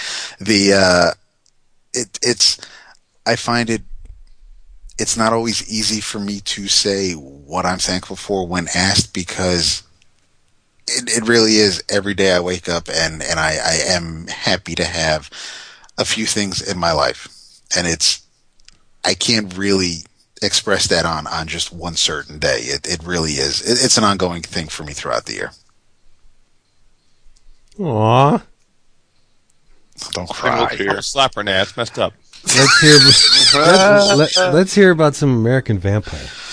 Yeah, here, let me grab my hardcover. David. Dude. You ready? Going here. All right, there it is. American Vampire is awesome. I think I'm thankful that this book exists. I think Chris is like David, as if like. I know. They're guys saying it's like those you guys. Jason always feels so left out, doesn't he? No, but dude, it was Jason. It was Jason who first brought up American Vampire on this show. As it comes out. Yeah, it is one of the few books I think Jason gets monthly. Multiple pages from the series. Yeah, this is Jason's baby. I'm just glad Chris finally got That's cool. I want to hear y'all talk about it. But David and I have been talking about it. But yes, Dick. Vince, do you read it? Not catching up to me. I read the first two trades. I have the war issues, but I haven't read them. Oh, bastard. Okay. Yeah. Well, go ahead. I don't care. Spoil it. It doesn't matter to me. No, I do not. I'm not sure if I don't know if Snyder said, we're only running till issue whatever. I don't know if he's going up to present day and that's maybe where things are ending, or if we're going to get any future stories with some of these characters. But I love that we weren't just stuck in one time and how things were going and worrying about if things were just going to take forever to move along. I love that, because World War II is really not my bag, so I read that story and it was enjoyable. But then we got to Death Race, and although that was after the Jordi Bernay issues, but we got to Death Race, and that is, I wrote that down, that is without a doubt my favorite arc of the series so far. It's really good, and I was lucky enough. Raphael Albuquerque has actually might still be going on or just wrapping up. Check Challenger's website, but had an art showing in the Rogues Gallery with Raphael Albuquerque, and he had a ton of pages from Death Race in there, and they're just absolutely gorgeous. But yeah, I agree. It's American Vampire from the beginning has been just that. It's the story of American vampires, kind of from the birth of the nation and going through the Old West into the 1920s, and Death Race brings it up into the 1950s with the greasers and that whole kind of scene, and I love how the series has been able to go kind of decade by decade through the history of vampires in America, and kind of weave this really big mythos along the way with kind of around the main character Skinner Sweet. But yeah, Death Race was action packed, and it had some heartfelt moments and major character development. They introduced us to a new character that you kind of immediately like, and I really hope that he comes back I agree. in more arcs. What a great character. But I think Snyder is as good as Batman is, and some of his other stuff. I don't think that Snyder is stronger than he is right here in American Vampire. I'd agree with that. It's really, I know that that King told some stories in that first arc with the backup, but this is real. I mean, Batman. You've had decades of Batman, so there's a lot that Snyder can do on his own, and he can build on what came before him. But American Vampire, I mean, this is it, and he has created a world, characters that they don't overstay their welcome. I mean, even with the arcs, Death Race ran 4 issues, and it didn't feel like it was padded. It didn't feel. I mean, where. It moved along at a great clip, obviously. I mean, but it was, and I was really, it continues to be somewhat unpredictable to me. I honestly, and whether it's just, me along for the ride or giving people the benefit of the doubt, I had no idea what to expect when Travis had his adversary jump on his hood and say howdy. I didn't expect that. That's a great page, too. It really is. And if anything, if I have to criticize anything, it's probably Albuquerque signing every other page. I'm reading the comic, and I'm like, that you see that in a lot of like European and you do. I know, and I know Riso did it on a lot of the major pages of 100 Bullets. I know. I expect that now. But it really every damn page. Well, it's Mobius though. There really isn't. There really isn't anything I could knock or complain, or probably the end of the issue. Just knowing that I have to wait to read that next issue, and I'm glad I read a bunch in a row, and it's pissing me off that I don't have 26 in front of me, because I got to the end of issue 25 and there's Pearl, and I want to see where it goes now, and there was a heartbreaking issue too. and that's the other thing. It's like, as he's telling one story, he never forgets. Snyder never lets you forget other characters you've met before, you've seen before, and I know there are human characters and vampire characters, and you're going basically from the turn of the century to the 1950s, and the human characters are just naturally going to get old and go away and die, and because you're going across so much time. But whenever those characters move on, it is sad, but it makes sense, and you get to see people age, except for the vampires, and right. It's a really good series. I think it's what else is Vertigo putting out right now that's on par with this? I know a lot of people that are fans of Unwritten.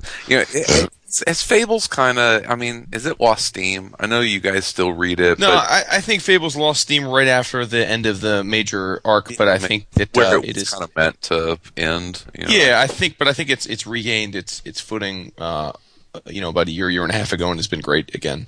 I don't think it has as widespread a following as it did. I think a lot of people kind of like walked away, threw the mic down and walked away after that. But I think, for me at least, I think it's back to being great again. I think it's fantastic. But I think Unwritten is great. I think Unwritten is great. I think Sweet Tooth is great. Mm-hmm. But yeah, I mean, Vertigo is a collective. I think Punk Rock Jesus is terrific. But collectively, sure. I mean, Vertigo ain't what it used to be. Yeah, which is sad. I think we're going to have some Sandman talk coming up in the next week or two, and I think was it Tomio that had pointed out that at one point Sandman was the top selling book at DC. Oh, is that true? I need to go back and check the numbers, but certainly from wide acclaim and notoriety, there was a time where Vertigo was, a cornerstone of DC. I don't feel that as much anymore. Especially you see that Snyder's announced that American Vampire is going to go on hiatus for about a year or so, which makes me sad. But that's some bullshit. It kind of shows you where the priorities are. I guess Batman is more important. Which I gotta get paid, Yeah, exactly. But I'm sure Albuquerque probably has some other projects that he can work on. I love his stuff. I think he's one of the best talents in comics. So we'll see. But it is going to come back, which is good. Yeah, for sure. Oh, the covers. We got to talk about the covers in the whole Death Race. The Norman Rockwellian type of advertising. Fucking brilliant. Just every one of them were like these 1950s ads, but with this creepy, surly vampire element to them. They're so brilliant. I loved every one of them. Yeah. So good. It's good to hear Chris enjoying stuff. Oh, yeah. Yeah, American Vampire's great. And what hardcovers? Hardcovers are beautiful. That's how I've decided to buy them. Yeah, they are. They do such a nice job with the packaging. And they are priced $25. Priced more reasonably than comparable superhero books. Like, they're thicker, there's more stuff in it. Especially, I think, what is it? The third one's really thick. And they kept the price around the same as the previous two volumes, which is really nice. No, it's you're right. It's a really good book. What's been your favorite arc, Jason? Oh, geez. Well,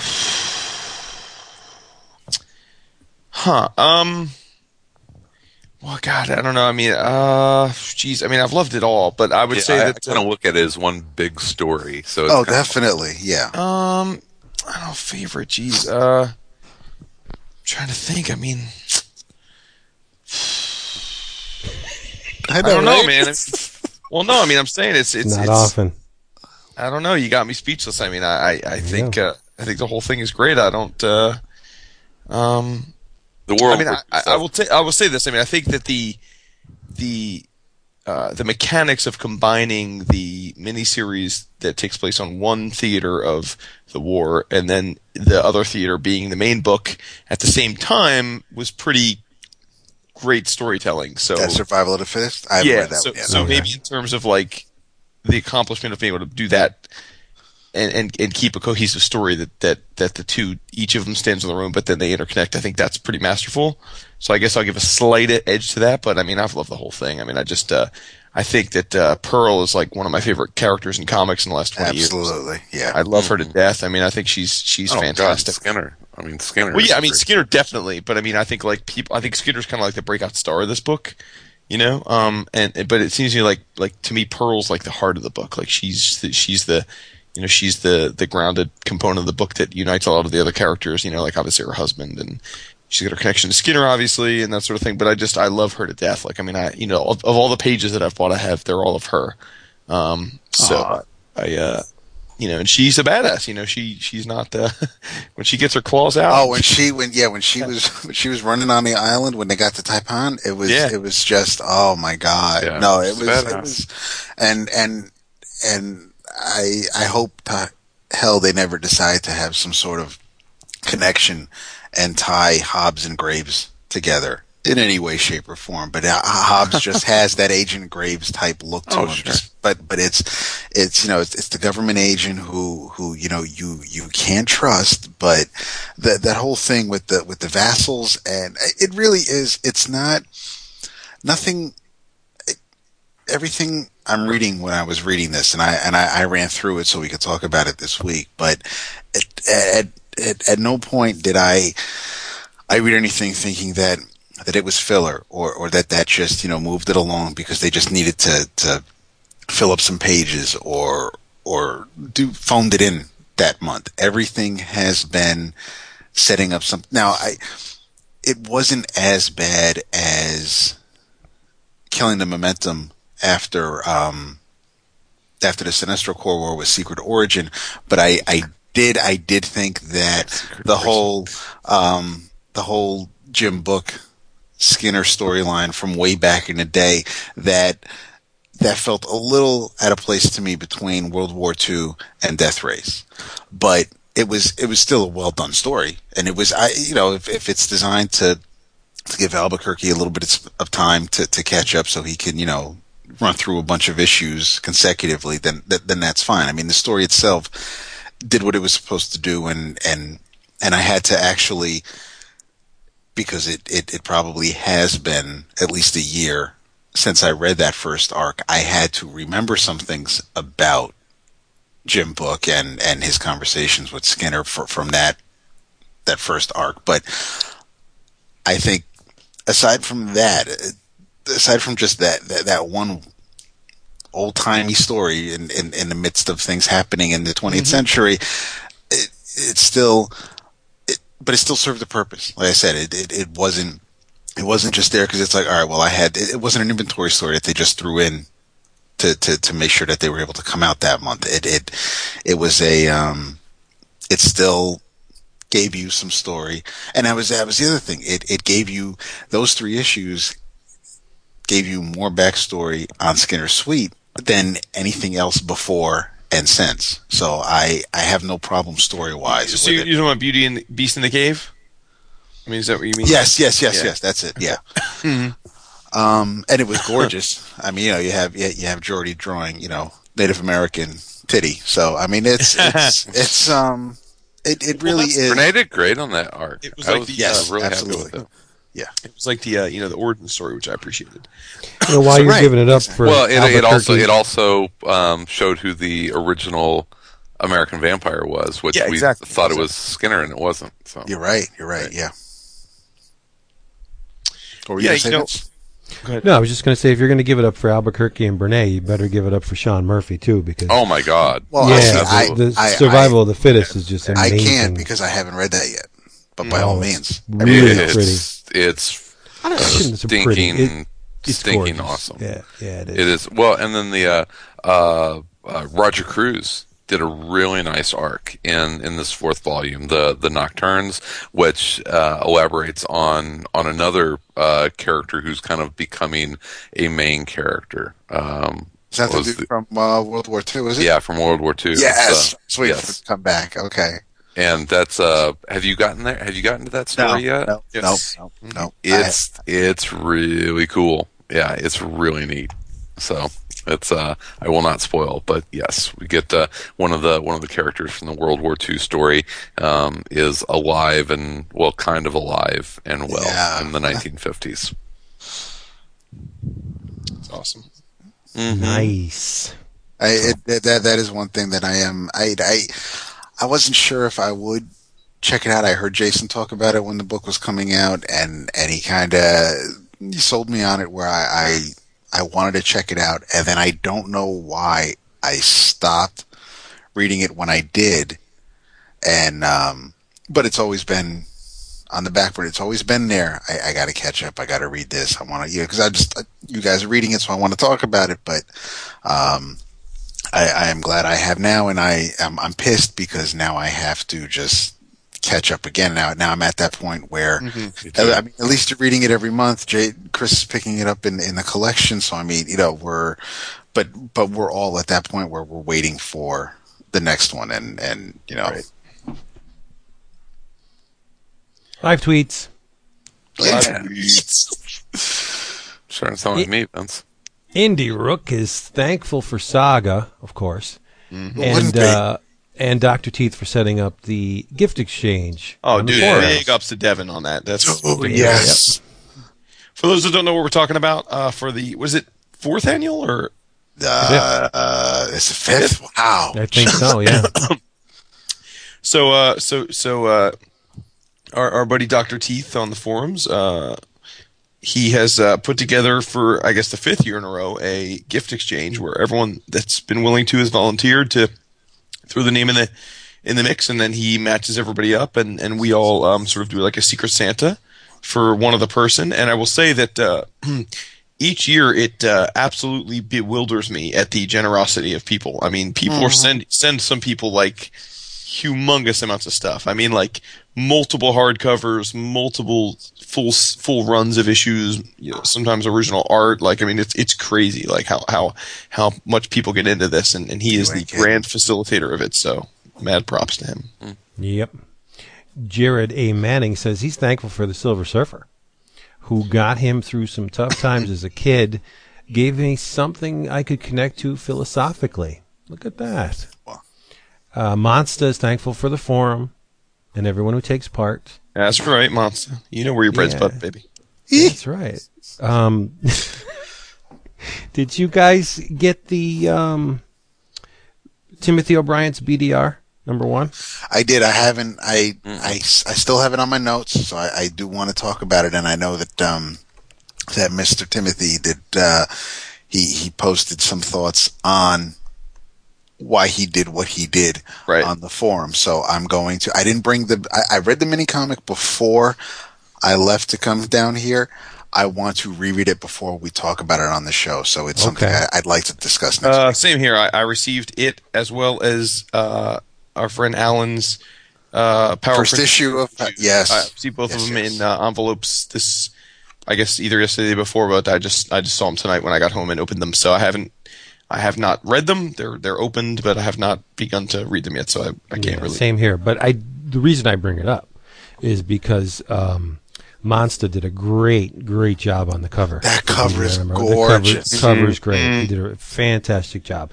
And Jonathan did equally well on the guts, which I didn't read yet, but I will, like both of you. So, yeah, props to those dudes.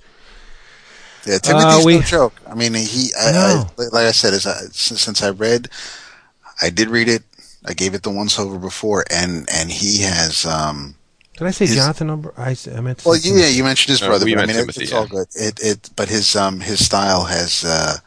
I'm loving that indie feel of it, and I mean, right now all I have for my notes are just damn. I mean, that's all I have written right now. I have to go back to it, and I want to kind of just take it apart and go page by page. It's a labor of love, and it comes through. So, but I am glad that that is one of those Kickstarters where I'm like, it was almost a no-brainer. I am so glad I got in on that. Yep. True. Slurmo wants to know if there's any chance of the phone calls returning.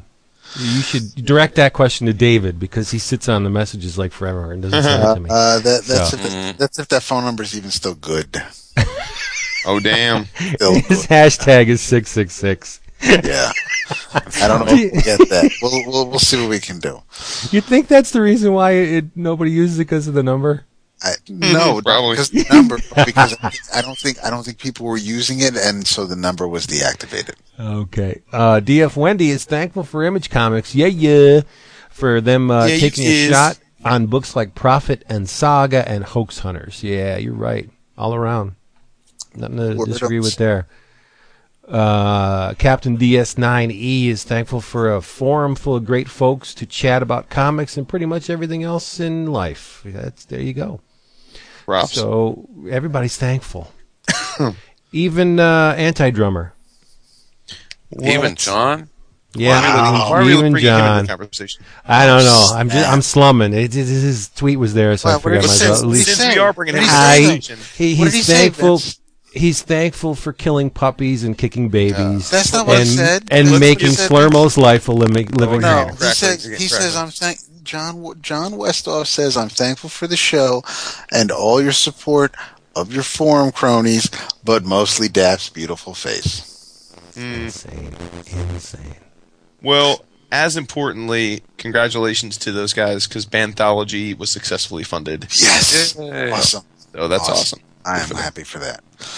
I did. I I went in on that last night. Like, for whatever reason, I don't know. I guess. Oh, but take your time, buddy.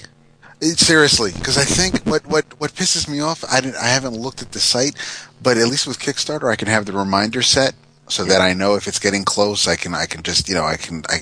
But I don't know if Indiegogo has that set up. Yeah, it really was. And if had I been home, had I been not down here, it might have happened sooner for me. But yeah, I got in within that just over 24-hour mark. But I had to get in on that, and Frankie the Dildinator is there. You go. That was you, Vince. He is thankful, and I found out about this because actually Renee told me before we came down here. But Frankie is thankful that his wife survived a pretty nasty car accident. Ooh. Oh shit! Yeah, Renee was explaining it to me as we were driving down here this weekend, but it seemed like it was a little hairy, and Frankie, dude, if the insurance company is saying it's total, don't try to take it to Hunts Point or anywhere else and see if you can get it fixed. Just take the fucking money, dude. Just it ain't worth it. But no, he she's a sweetheart. Allegra, actually, Renee keeps threatening that we should have Frankie and his wife over one of these days. But I love that you say threatening. Yeah, big time. So it really is. I mean, the forum we have the gift exchange, which is awesome, and Devin is the man for setting that all up. And like you said, Jason, every year we see what people post, what the gift givers sent them, and every year it just blows my mind. We really do have a swell group of people. I mean, and there may be there may be some people who I'll read their posts, or I'll notice that they commented on a post or a thread, and I'm like, and there are some people who are just like, why are you at a keyboard? But for the most part, I don't post that much, David. Not anymore. You don't. I know. I'm glad. I keep changing your password. That's why. I know you do. But it really is. I check that forum, well, to make sure that it's still up. But I am so glad that we have an intelligent, respectful group of people. Just it really is. I mean, because we've all been on or around forums where it's just like it's a bitch to just to sign in and read through other people's shit and listen to people complain and whine and oh my god, your fucking first world problems. But we really no, dude, seriously, I don't care. If I it would be like someone complaining about like TweetDeck not looking good on their new Retina display. Dude, seriously, I can't believe how that could happen. But in all honesty, I had to fucking download TweetDeck on my MacBook because the native Twitter client looks like shit on the MacBook with Retina display. It looks horrible. So right now, I'm running this on TweetDeck. I'm looking at the EOC Live tweet hashtags on TweetDeck because it looks decent. It looks a hell of a lot better than it does on Twitter. But you're right. No, it's heard of. It really is. I know, isn't that funny? Only David. Yeah, only David. My ass, only David. Our buddy Roland Pierce, the headless Thompson Gutter, says he's thankful for the friendships that I've made as a result of the show and forum. Yay! You get a lot of that. Mm-hmm. We have brought a lot of people together. Not just us, but I mean the damn anthology continues to amaze me that those guys put that together. It's craziness. Speaking of anthologies, did any of you guys read the 2012 Liberty Annual, the comic book legal defense? I have it. But not yet. I have not read it. Holy mackerel! I think I have it. Definitely the strongest annual to date, by far. Wow, really? Yeah. But, no question in my mind. Just I won't go into detail about any of the stories. Just listen to the lineup on this thing. Jonathan Hickman starts it off with a 2-page story. Then you have Andy Diggle and Ben Templesmith. Wow. Howard Chaykin and Sina Grace. Stephen T. Siegel and Marco Sinello.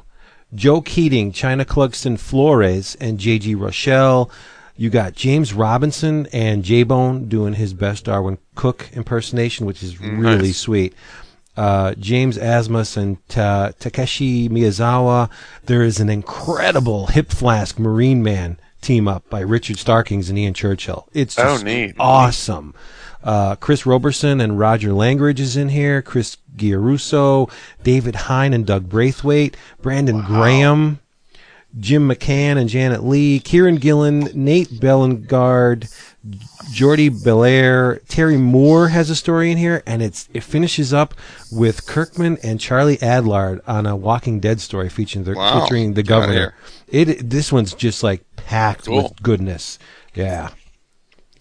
They're fleeting. Some of the guys only contribute 2 pages. Like Brandon Graham's story is 2 pages, but it's a great 2 pages. Right. I think the Marine Man Hip Flask story is 2 pages as well. But it's, oh my God, it's gorgeous. I have such a respect for Ian Churchill, where I used to shit on him in the past. Oh, he is so good now. And the center spread and cover was done by Gabriel Ba. Nice. Oh wow! Ooh, nice. The woman is clothed on the front cover, and on the center spread, she's letting them hang loose. There you go. Yeah, titties.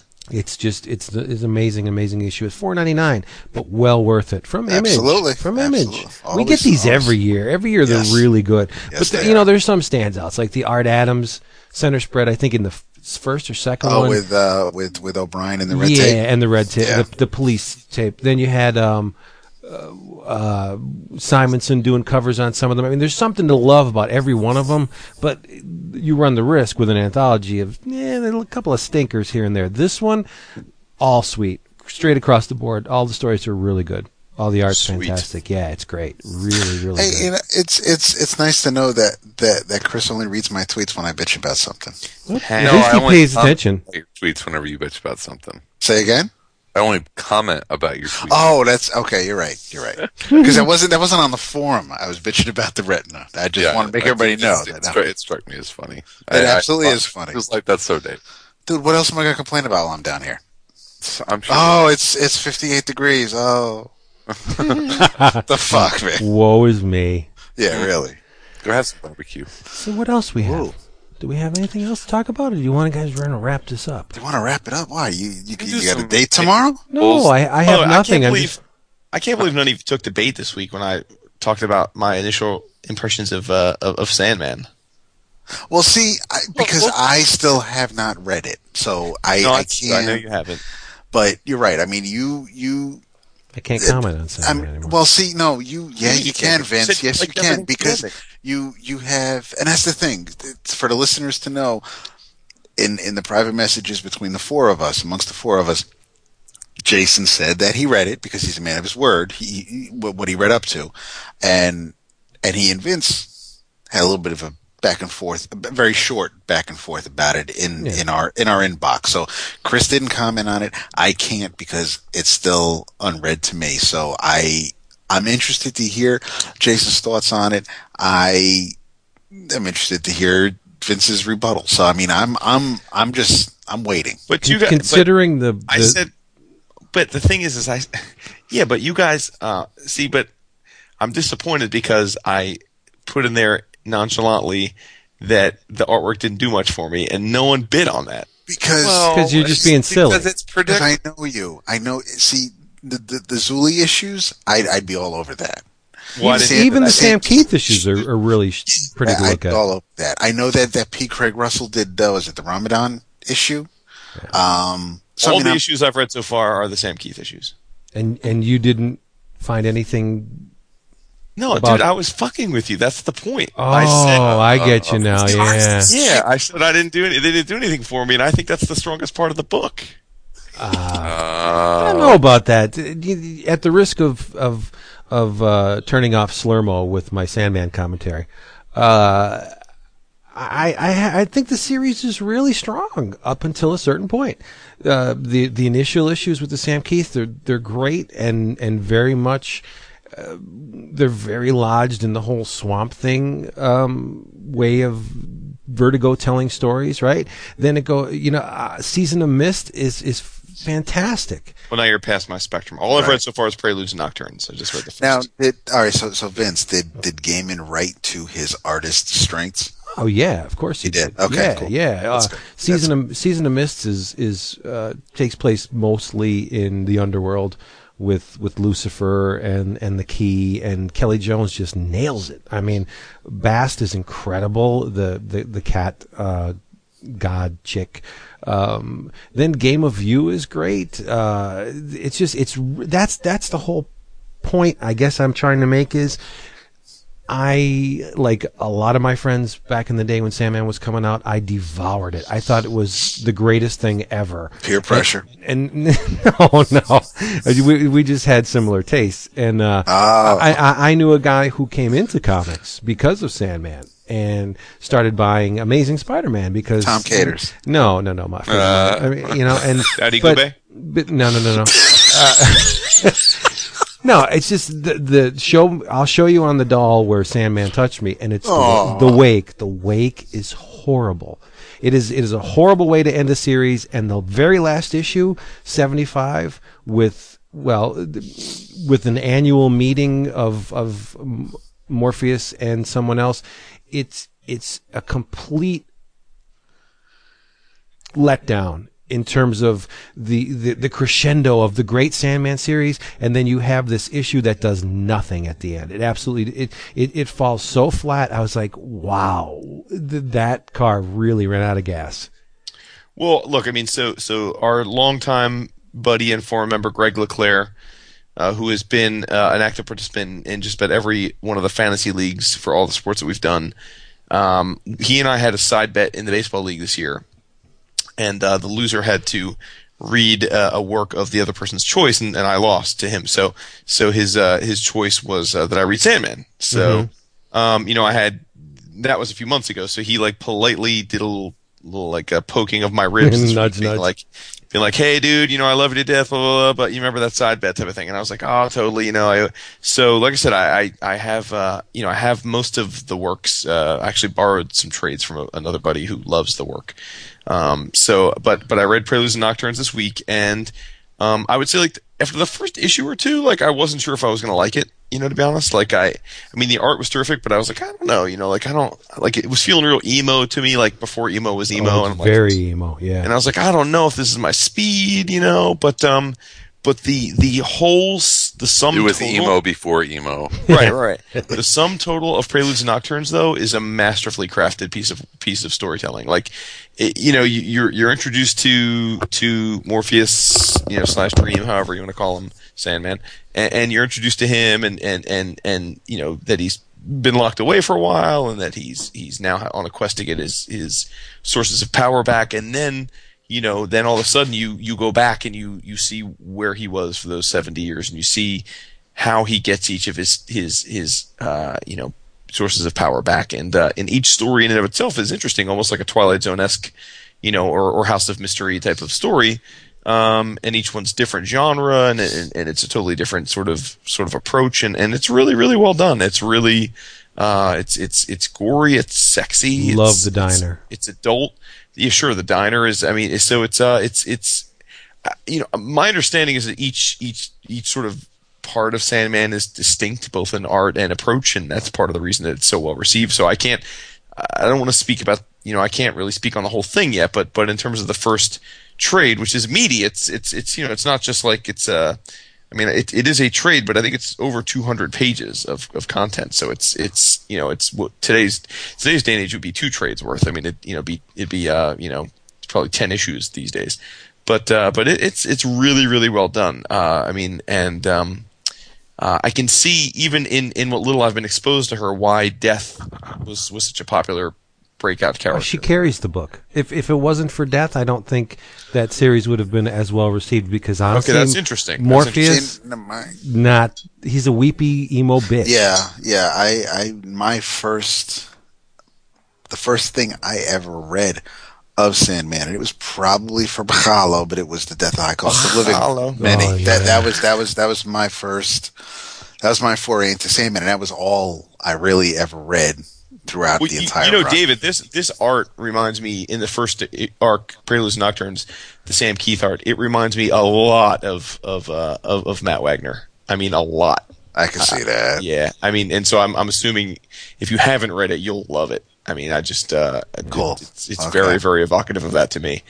But like, it's just, he does great stuff. I mean, like, just with there's a period where Morpheus goes to meet up with the three witches, like the seers, and, they're each drawn totally differently, but like, he does little things like they're staggered. So like, and he's talking to them, but like in the first image, the hag is on the left, the hooded woman's in the middle, and the pretty girl's on the right, and then the next one, the hag is on the right, and the pretty girls. It's meaning to show that like the three witches are really interchangeable. Like, but it's just how you perceive them. Like, it's just, he does really great like little things like that in terms of panel layouts and which again is it stands out because it's not done. It's not done very often. Yeah.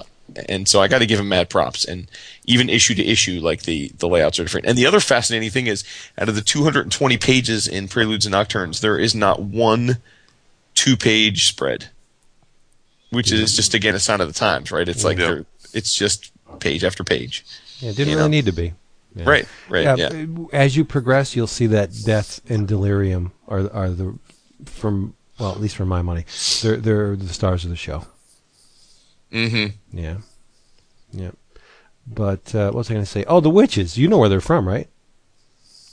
They're from the Witching Hour. Those are a DC horror host. Okay, I was going to say. Yeah. I mean, those three witches are classic Greek mythology, but right. Okay. They could be perceived as the Fates too. I mean, but they're the Hecate, the Fates. Yeah, they're from the Witching Hour. Okay. Like you had Cain, Abel, and the three witches, and the what was the one witch's name? Damn, I forget. But anyway, yeah, they're part of the DC horror books that he just appropriated for the Sandman. Good stuff. Yeah. Oh, we lost. We lost the boy. How can this be possible? He's going to track down his copy of the Witching Hour. He's coming back. He says it's online. Yeah. Go get him. I got an unknown error. Jason Wood's calling me. He knows after 240 episodes that he cannot call me. Jason Cray. He is cray. Where'd he go? Why isn't he? Oh, there he is. This Skype, I'll tell you, sometimes people go invisible. They fall off my list. Hang on, buddy. The boy's back. I don't know what the hell happened there. They got bounced. I don't know. It's weird. All right. But, Greg, I will continue to talk about Sandman as I read it, and I will let you know if I ever get to the point where, like Vince, I'm a hater. Volume 3, the Volume 3 omnibus apparently is back in print, by the way.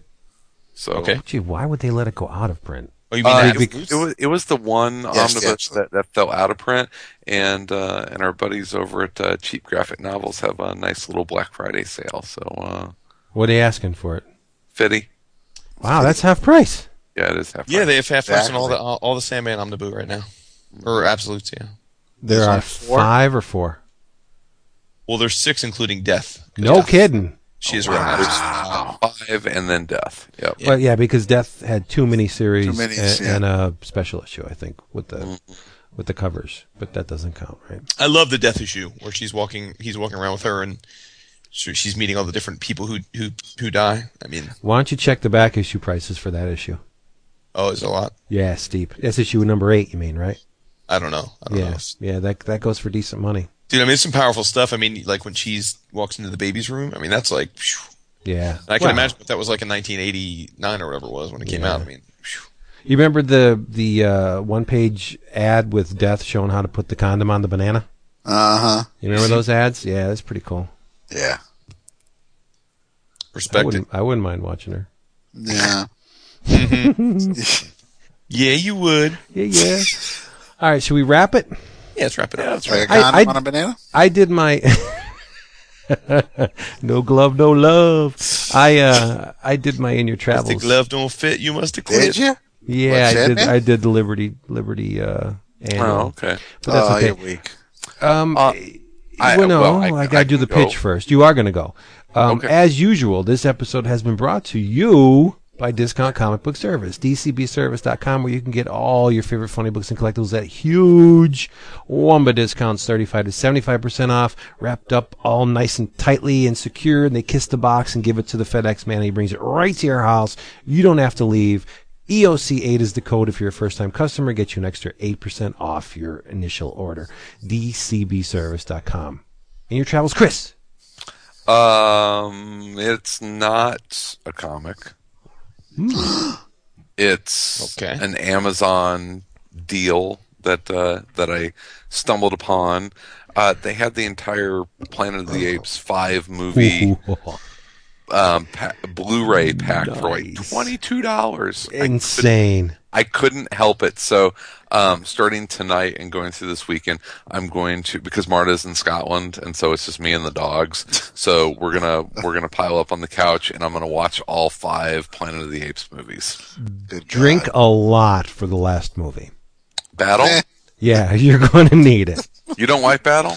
I love it because it's apes, but Yeah. in respect to the other movies, no. They show the same treehouse blow up like 10 times. Yeah. It's like the money ran out. Each sequel got successfully less funding from the studio, and so by Battle they were like working on a shoestring.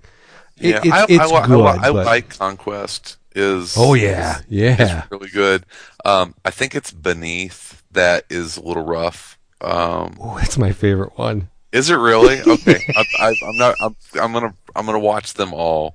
And I started watching Planet tonight, and on Blu-ray, it's freaking beautiful. Oh yeah, it's a great movie. Such a nice job on the transfer. So let me ask you a question: if you were Charlton Heston and you were cooped up in a cage with Nova, why the hell would you want to get out? Seriously, dude, I would be balls deep. I know, right?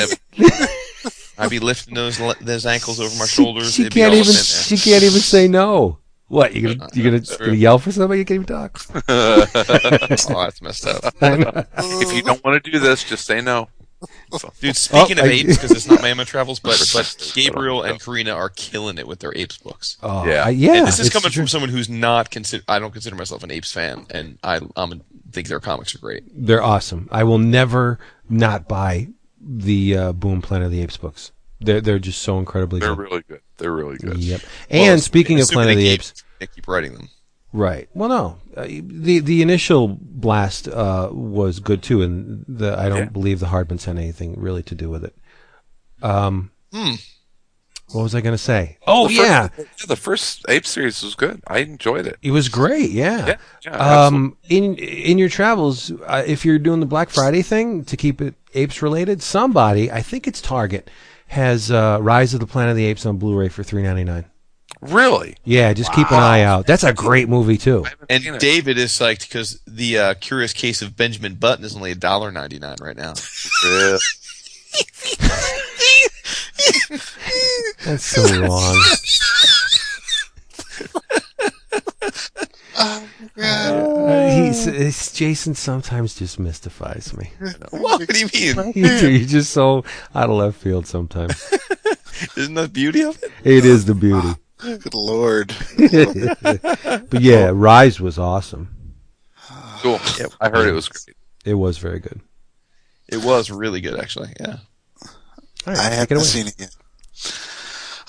In your travels, you saw Mall Cop though. Dude, nothing wrong with Mall Cop. I like Mall Cop.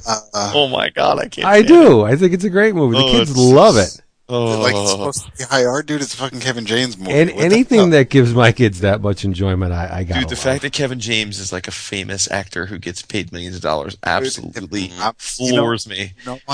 He's the everyman fat guy. There's nothing. And that is why I will never say anything bad about Kevin James, because he reminds Renee of me. So that is cool. You are nothing like Kevin James. What? How? Funny? I'm not. No, I'm just saying. He's lovable, like You're David. funny. He's not. What? You're not obese, dude. He is fucking. No, I'm not. No. He's slimmed down some, but no. We watched $3 now instead of 4. she has the complete King of Queens series, and what? seriously, no. She loves that show. And Kevin James in the show notes. And the conversations that he has with Leah Remini, with his wife on the show, those are that would happen in real life. See, that's how I feel about Modern Family. I feel like I'm Modern Family. Beth and I are the Beth and I are according to Jim, whatever that piece of shit show was. That who knows about that? That was the Dumfies. Beth and I are the Dumfies. David, I like Kevin James a lot too. All right, there you go. No, Renee and I love the Dunphys. We're definitely not more Cam and Mitchell, but we we could be like Jay and Gloria then, because I'm Ed O'Neill and she's the hot wife. But you have, but you know, it's Modern Family is fantastic. But no, King of Queens is definitely, there's a guilty pleasure for you. She can go to sleep watching that just because it's on and it's in the background and she can laugh. I mean, the whole thing, and Patton Oswalt is the man, regardless of what he's in. I mean, he's funny in that, even though he's just in that. Yeah, he plays Spence. He plays Doug's or Kevin James's character is like one of his best friends from school. Marta loves Mike and Molly, so. See, and I think I kind of see that as like a sequel to King of Queens. I've never watched it. It looks, but I've seen a few minutes of like Two Broke Girls. That really doesn't do anything for me, even though Kat Jennings is kind of hot. They broke. There are things. You're right, Jason. I mean, there are times where I'm just like, I scratch my head at some of the things she watches, but King of Queens is one of the things where we can both watch and just, it's one of those stupid mindless things where you can laugh at what's going on. And like Paul Blart, I never think about, yeah, I wonder what, what Marlon Brando's approach to this role would be. I don't give a shit. It is just stupid shit. But in your scene when he's in the arcade. The whole thing is just. See, this is where I'm like, because Dap and we've been vibing a lot lately with entertainment. Like he recommended Abe Lincoln to me, and I was loving it and stuff. But I got to tell you, like, it hurts my heart that you guys like that movie. Like it wounds me that you guys find that entertaining. Like it just hurts me. I paid to see it in the theaters. Oh, dude! What movie? Dude, Paul Blart. The kids wanted to see it. I said, all right. No, we had a good time. It was fun. Might actually own the DVD. We didn't see it. No, we have the DVD. We definitely have it right now. Ethel, I'm coming for you. Come for you, Elizabeth. You know what my kids watch almost every night? You'll shit. Benchwarmers. They think it is a classic movie. Oh no, dude, that's the David Spade and David Spade. Heater is in it. Heater and the sidekick on Judge Dredd, Rob Schneider. Yeah, that's it. Yeah. It's a silly freaking movie, but they love it. They think it's high art. Has there ever been a guy that owed more to someone else than Rob Schneider? Basically, he's famous and rich because of fucking Sandler. It's unbelievable. Oh, well, I mean, Judge Dredd. Well, you know how I feel about Adam Sandler. We have veered off. Do you like him or not like him? I love Adam Sandler. Oh my god! I have all his movies on DVD. I swear to God. I'm so wounded. Fucking Happy Gilmore is a scream. That is Happy Gilmore's funny, but I will also say that to that end, I think that Sandler's stand-up album is one of the best of all time. His Hey Goat, it's ridiculous. It's very yeah. But his movies. Is Tracy Morgan still a thing? Is he like supposed to still be funny or something? Well, I assume he's still on 30 Rock, right? Still on 30 Rock. Yeah, he does Scare Tactics too. Oh Jesus! Okay, yeah. Yes, somebody I can't devote any time to. In your travels, that ain't right. I'm sorry. He's somebody who I get. He's my Kevin James. He's your Elaine Boozler. I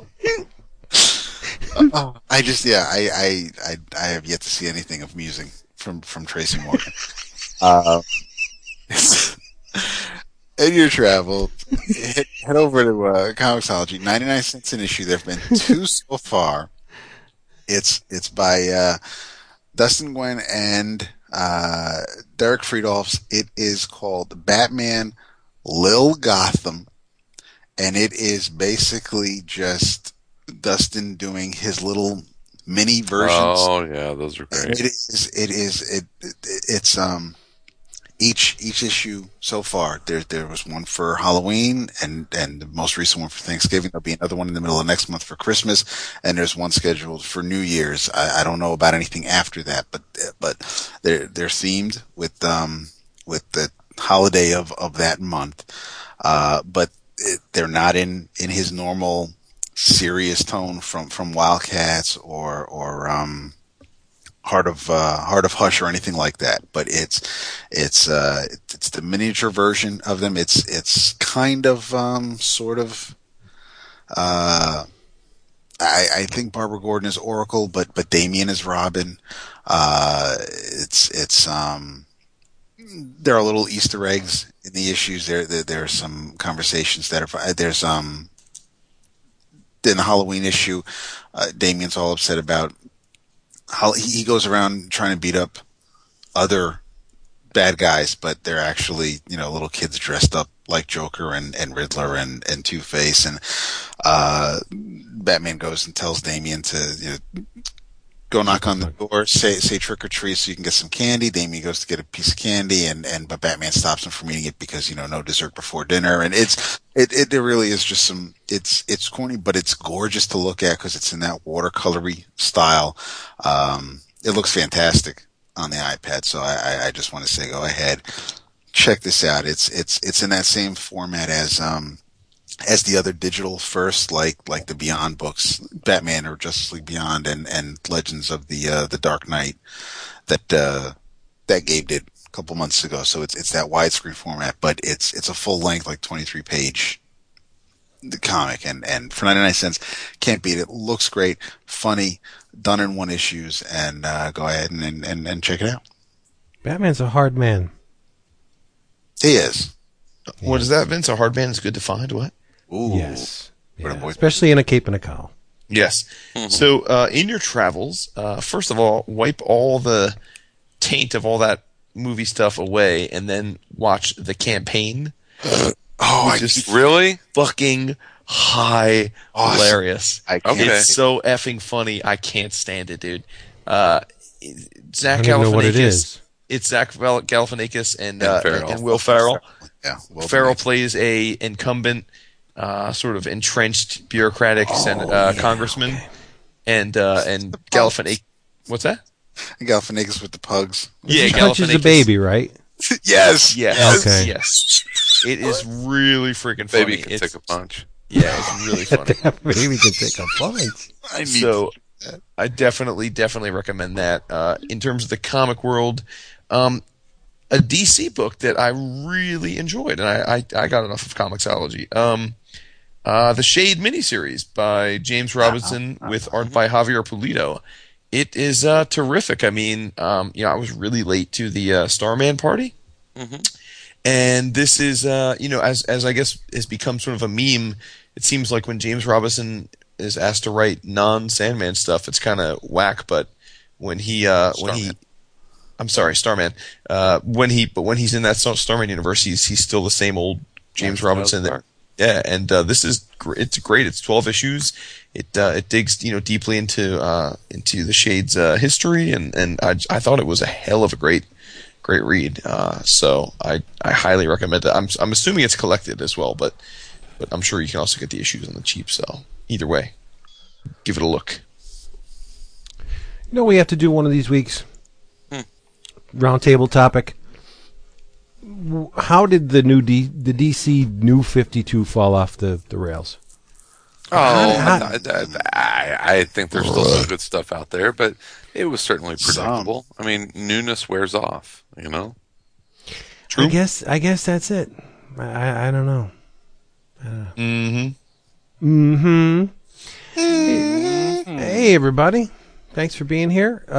Any last words before we go eat some turkey? Well, happy Thanksgiving to everybody. And, and as I said on Twitter earlier today, but I'll say it here, I mean, in all seriousness, I think we all could, I speak for all four of us when I say thanks to our listeners, because even almost 5 years in, it still mystifies me that people want to hear us ramble about comics with each other. So it's much appreciated and very, very flattering. So thank you. It is all that. And a bag of chips too. Right. And we're glad you're here. And you know what? We'll be back next week. Like it or not, we hope you'll join us. And once again, we do. We love you. I got a Jason Wood Spotify playlist to listen to now. Oh, yeah, you do. Yeah, you. Well, now you're sharing some playlists. If you were on Spotify, I would share it with you too, Boo. Now, what is that? I'm on Spotify. I don't know no Spotify. Say what? I'm on Spotify. You never share anything with me. Are we friends? On Spotify, not in real life. Spotify, dude. What is Spotify? It's a streaming music service. Yeah, I don't.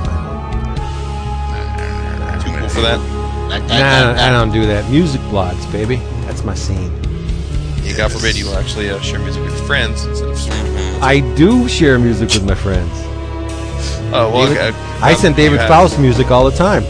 Oh, his real friend. Oh, he's one of the special ones. Okay. He's the chosen one.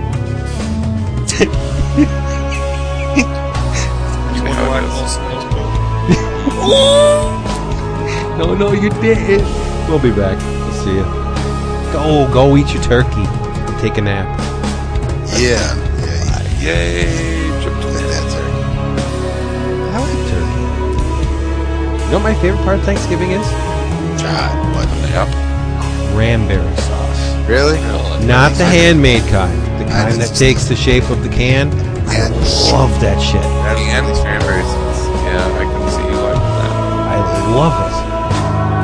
You know, one year my mother-in-law made it, and she made it with real cranberries, and you can actually see the actual berry in the cran. I could not eat it. Dude, no. This last night's episode of Vegas had a perfect conversation between Vince and Chris. Dennis Quaid and Michael Chiklis are sitting at the table, and Dennis Quaid says, "I eat to live," which is Vince, and Michael Chiklis says, "I live to eat," which is Chris, and then Quaid says, "Well, it shows," because Chiklis is a little on the heavy side. But it was just like, I was like, son of a bitch. I'm like, that was a fucking conversation between Vince and Chris. Totally. Yeah, totally.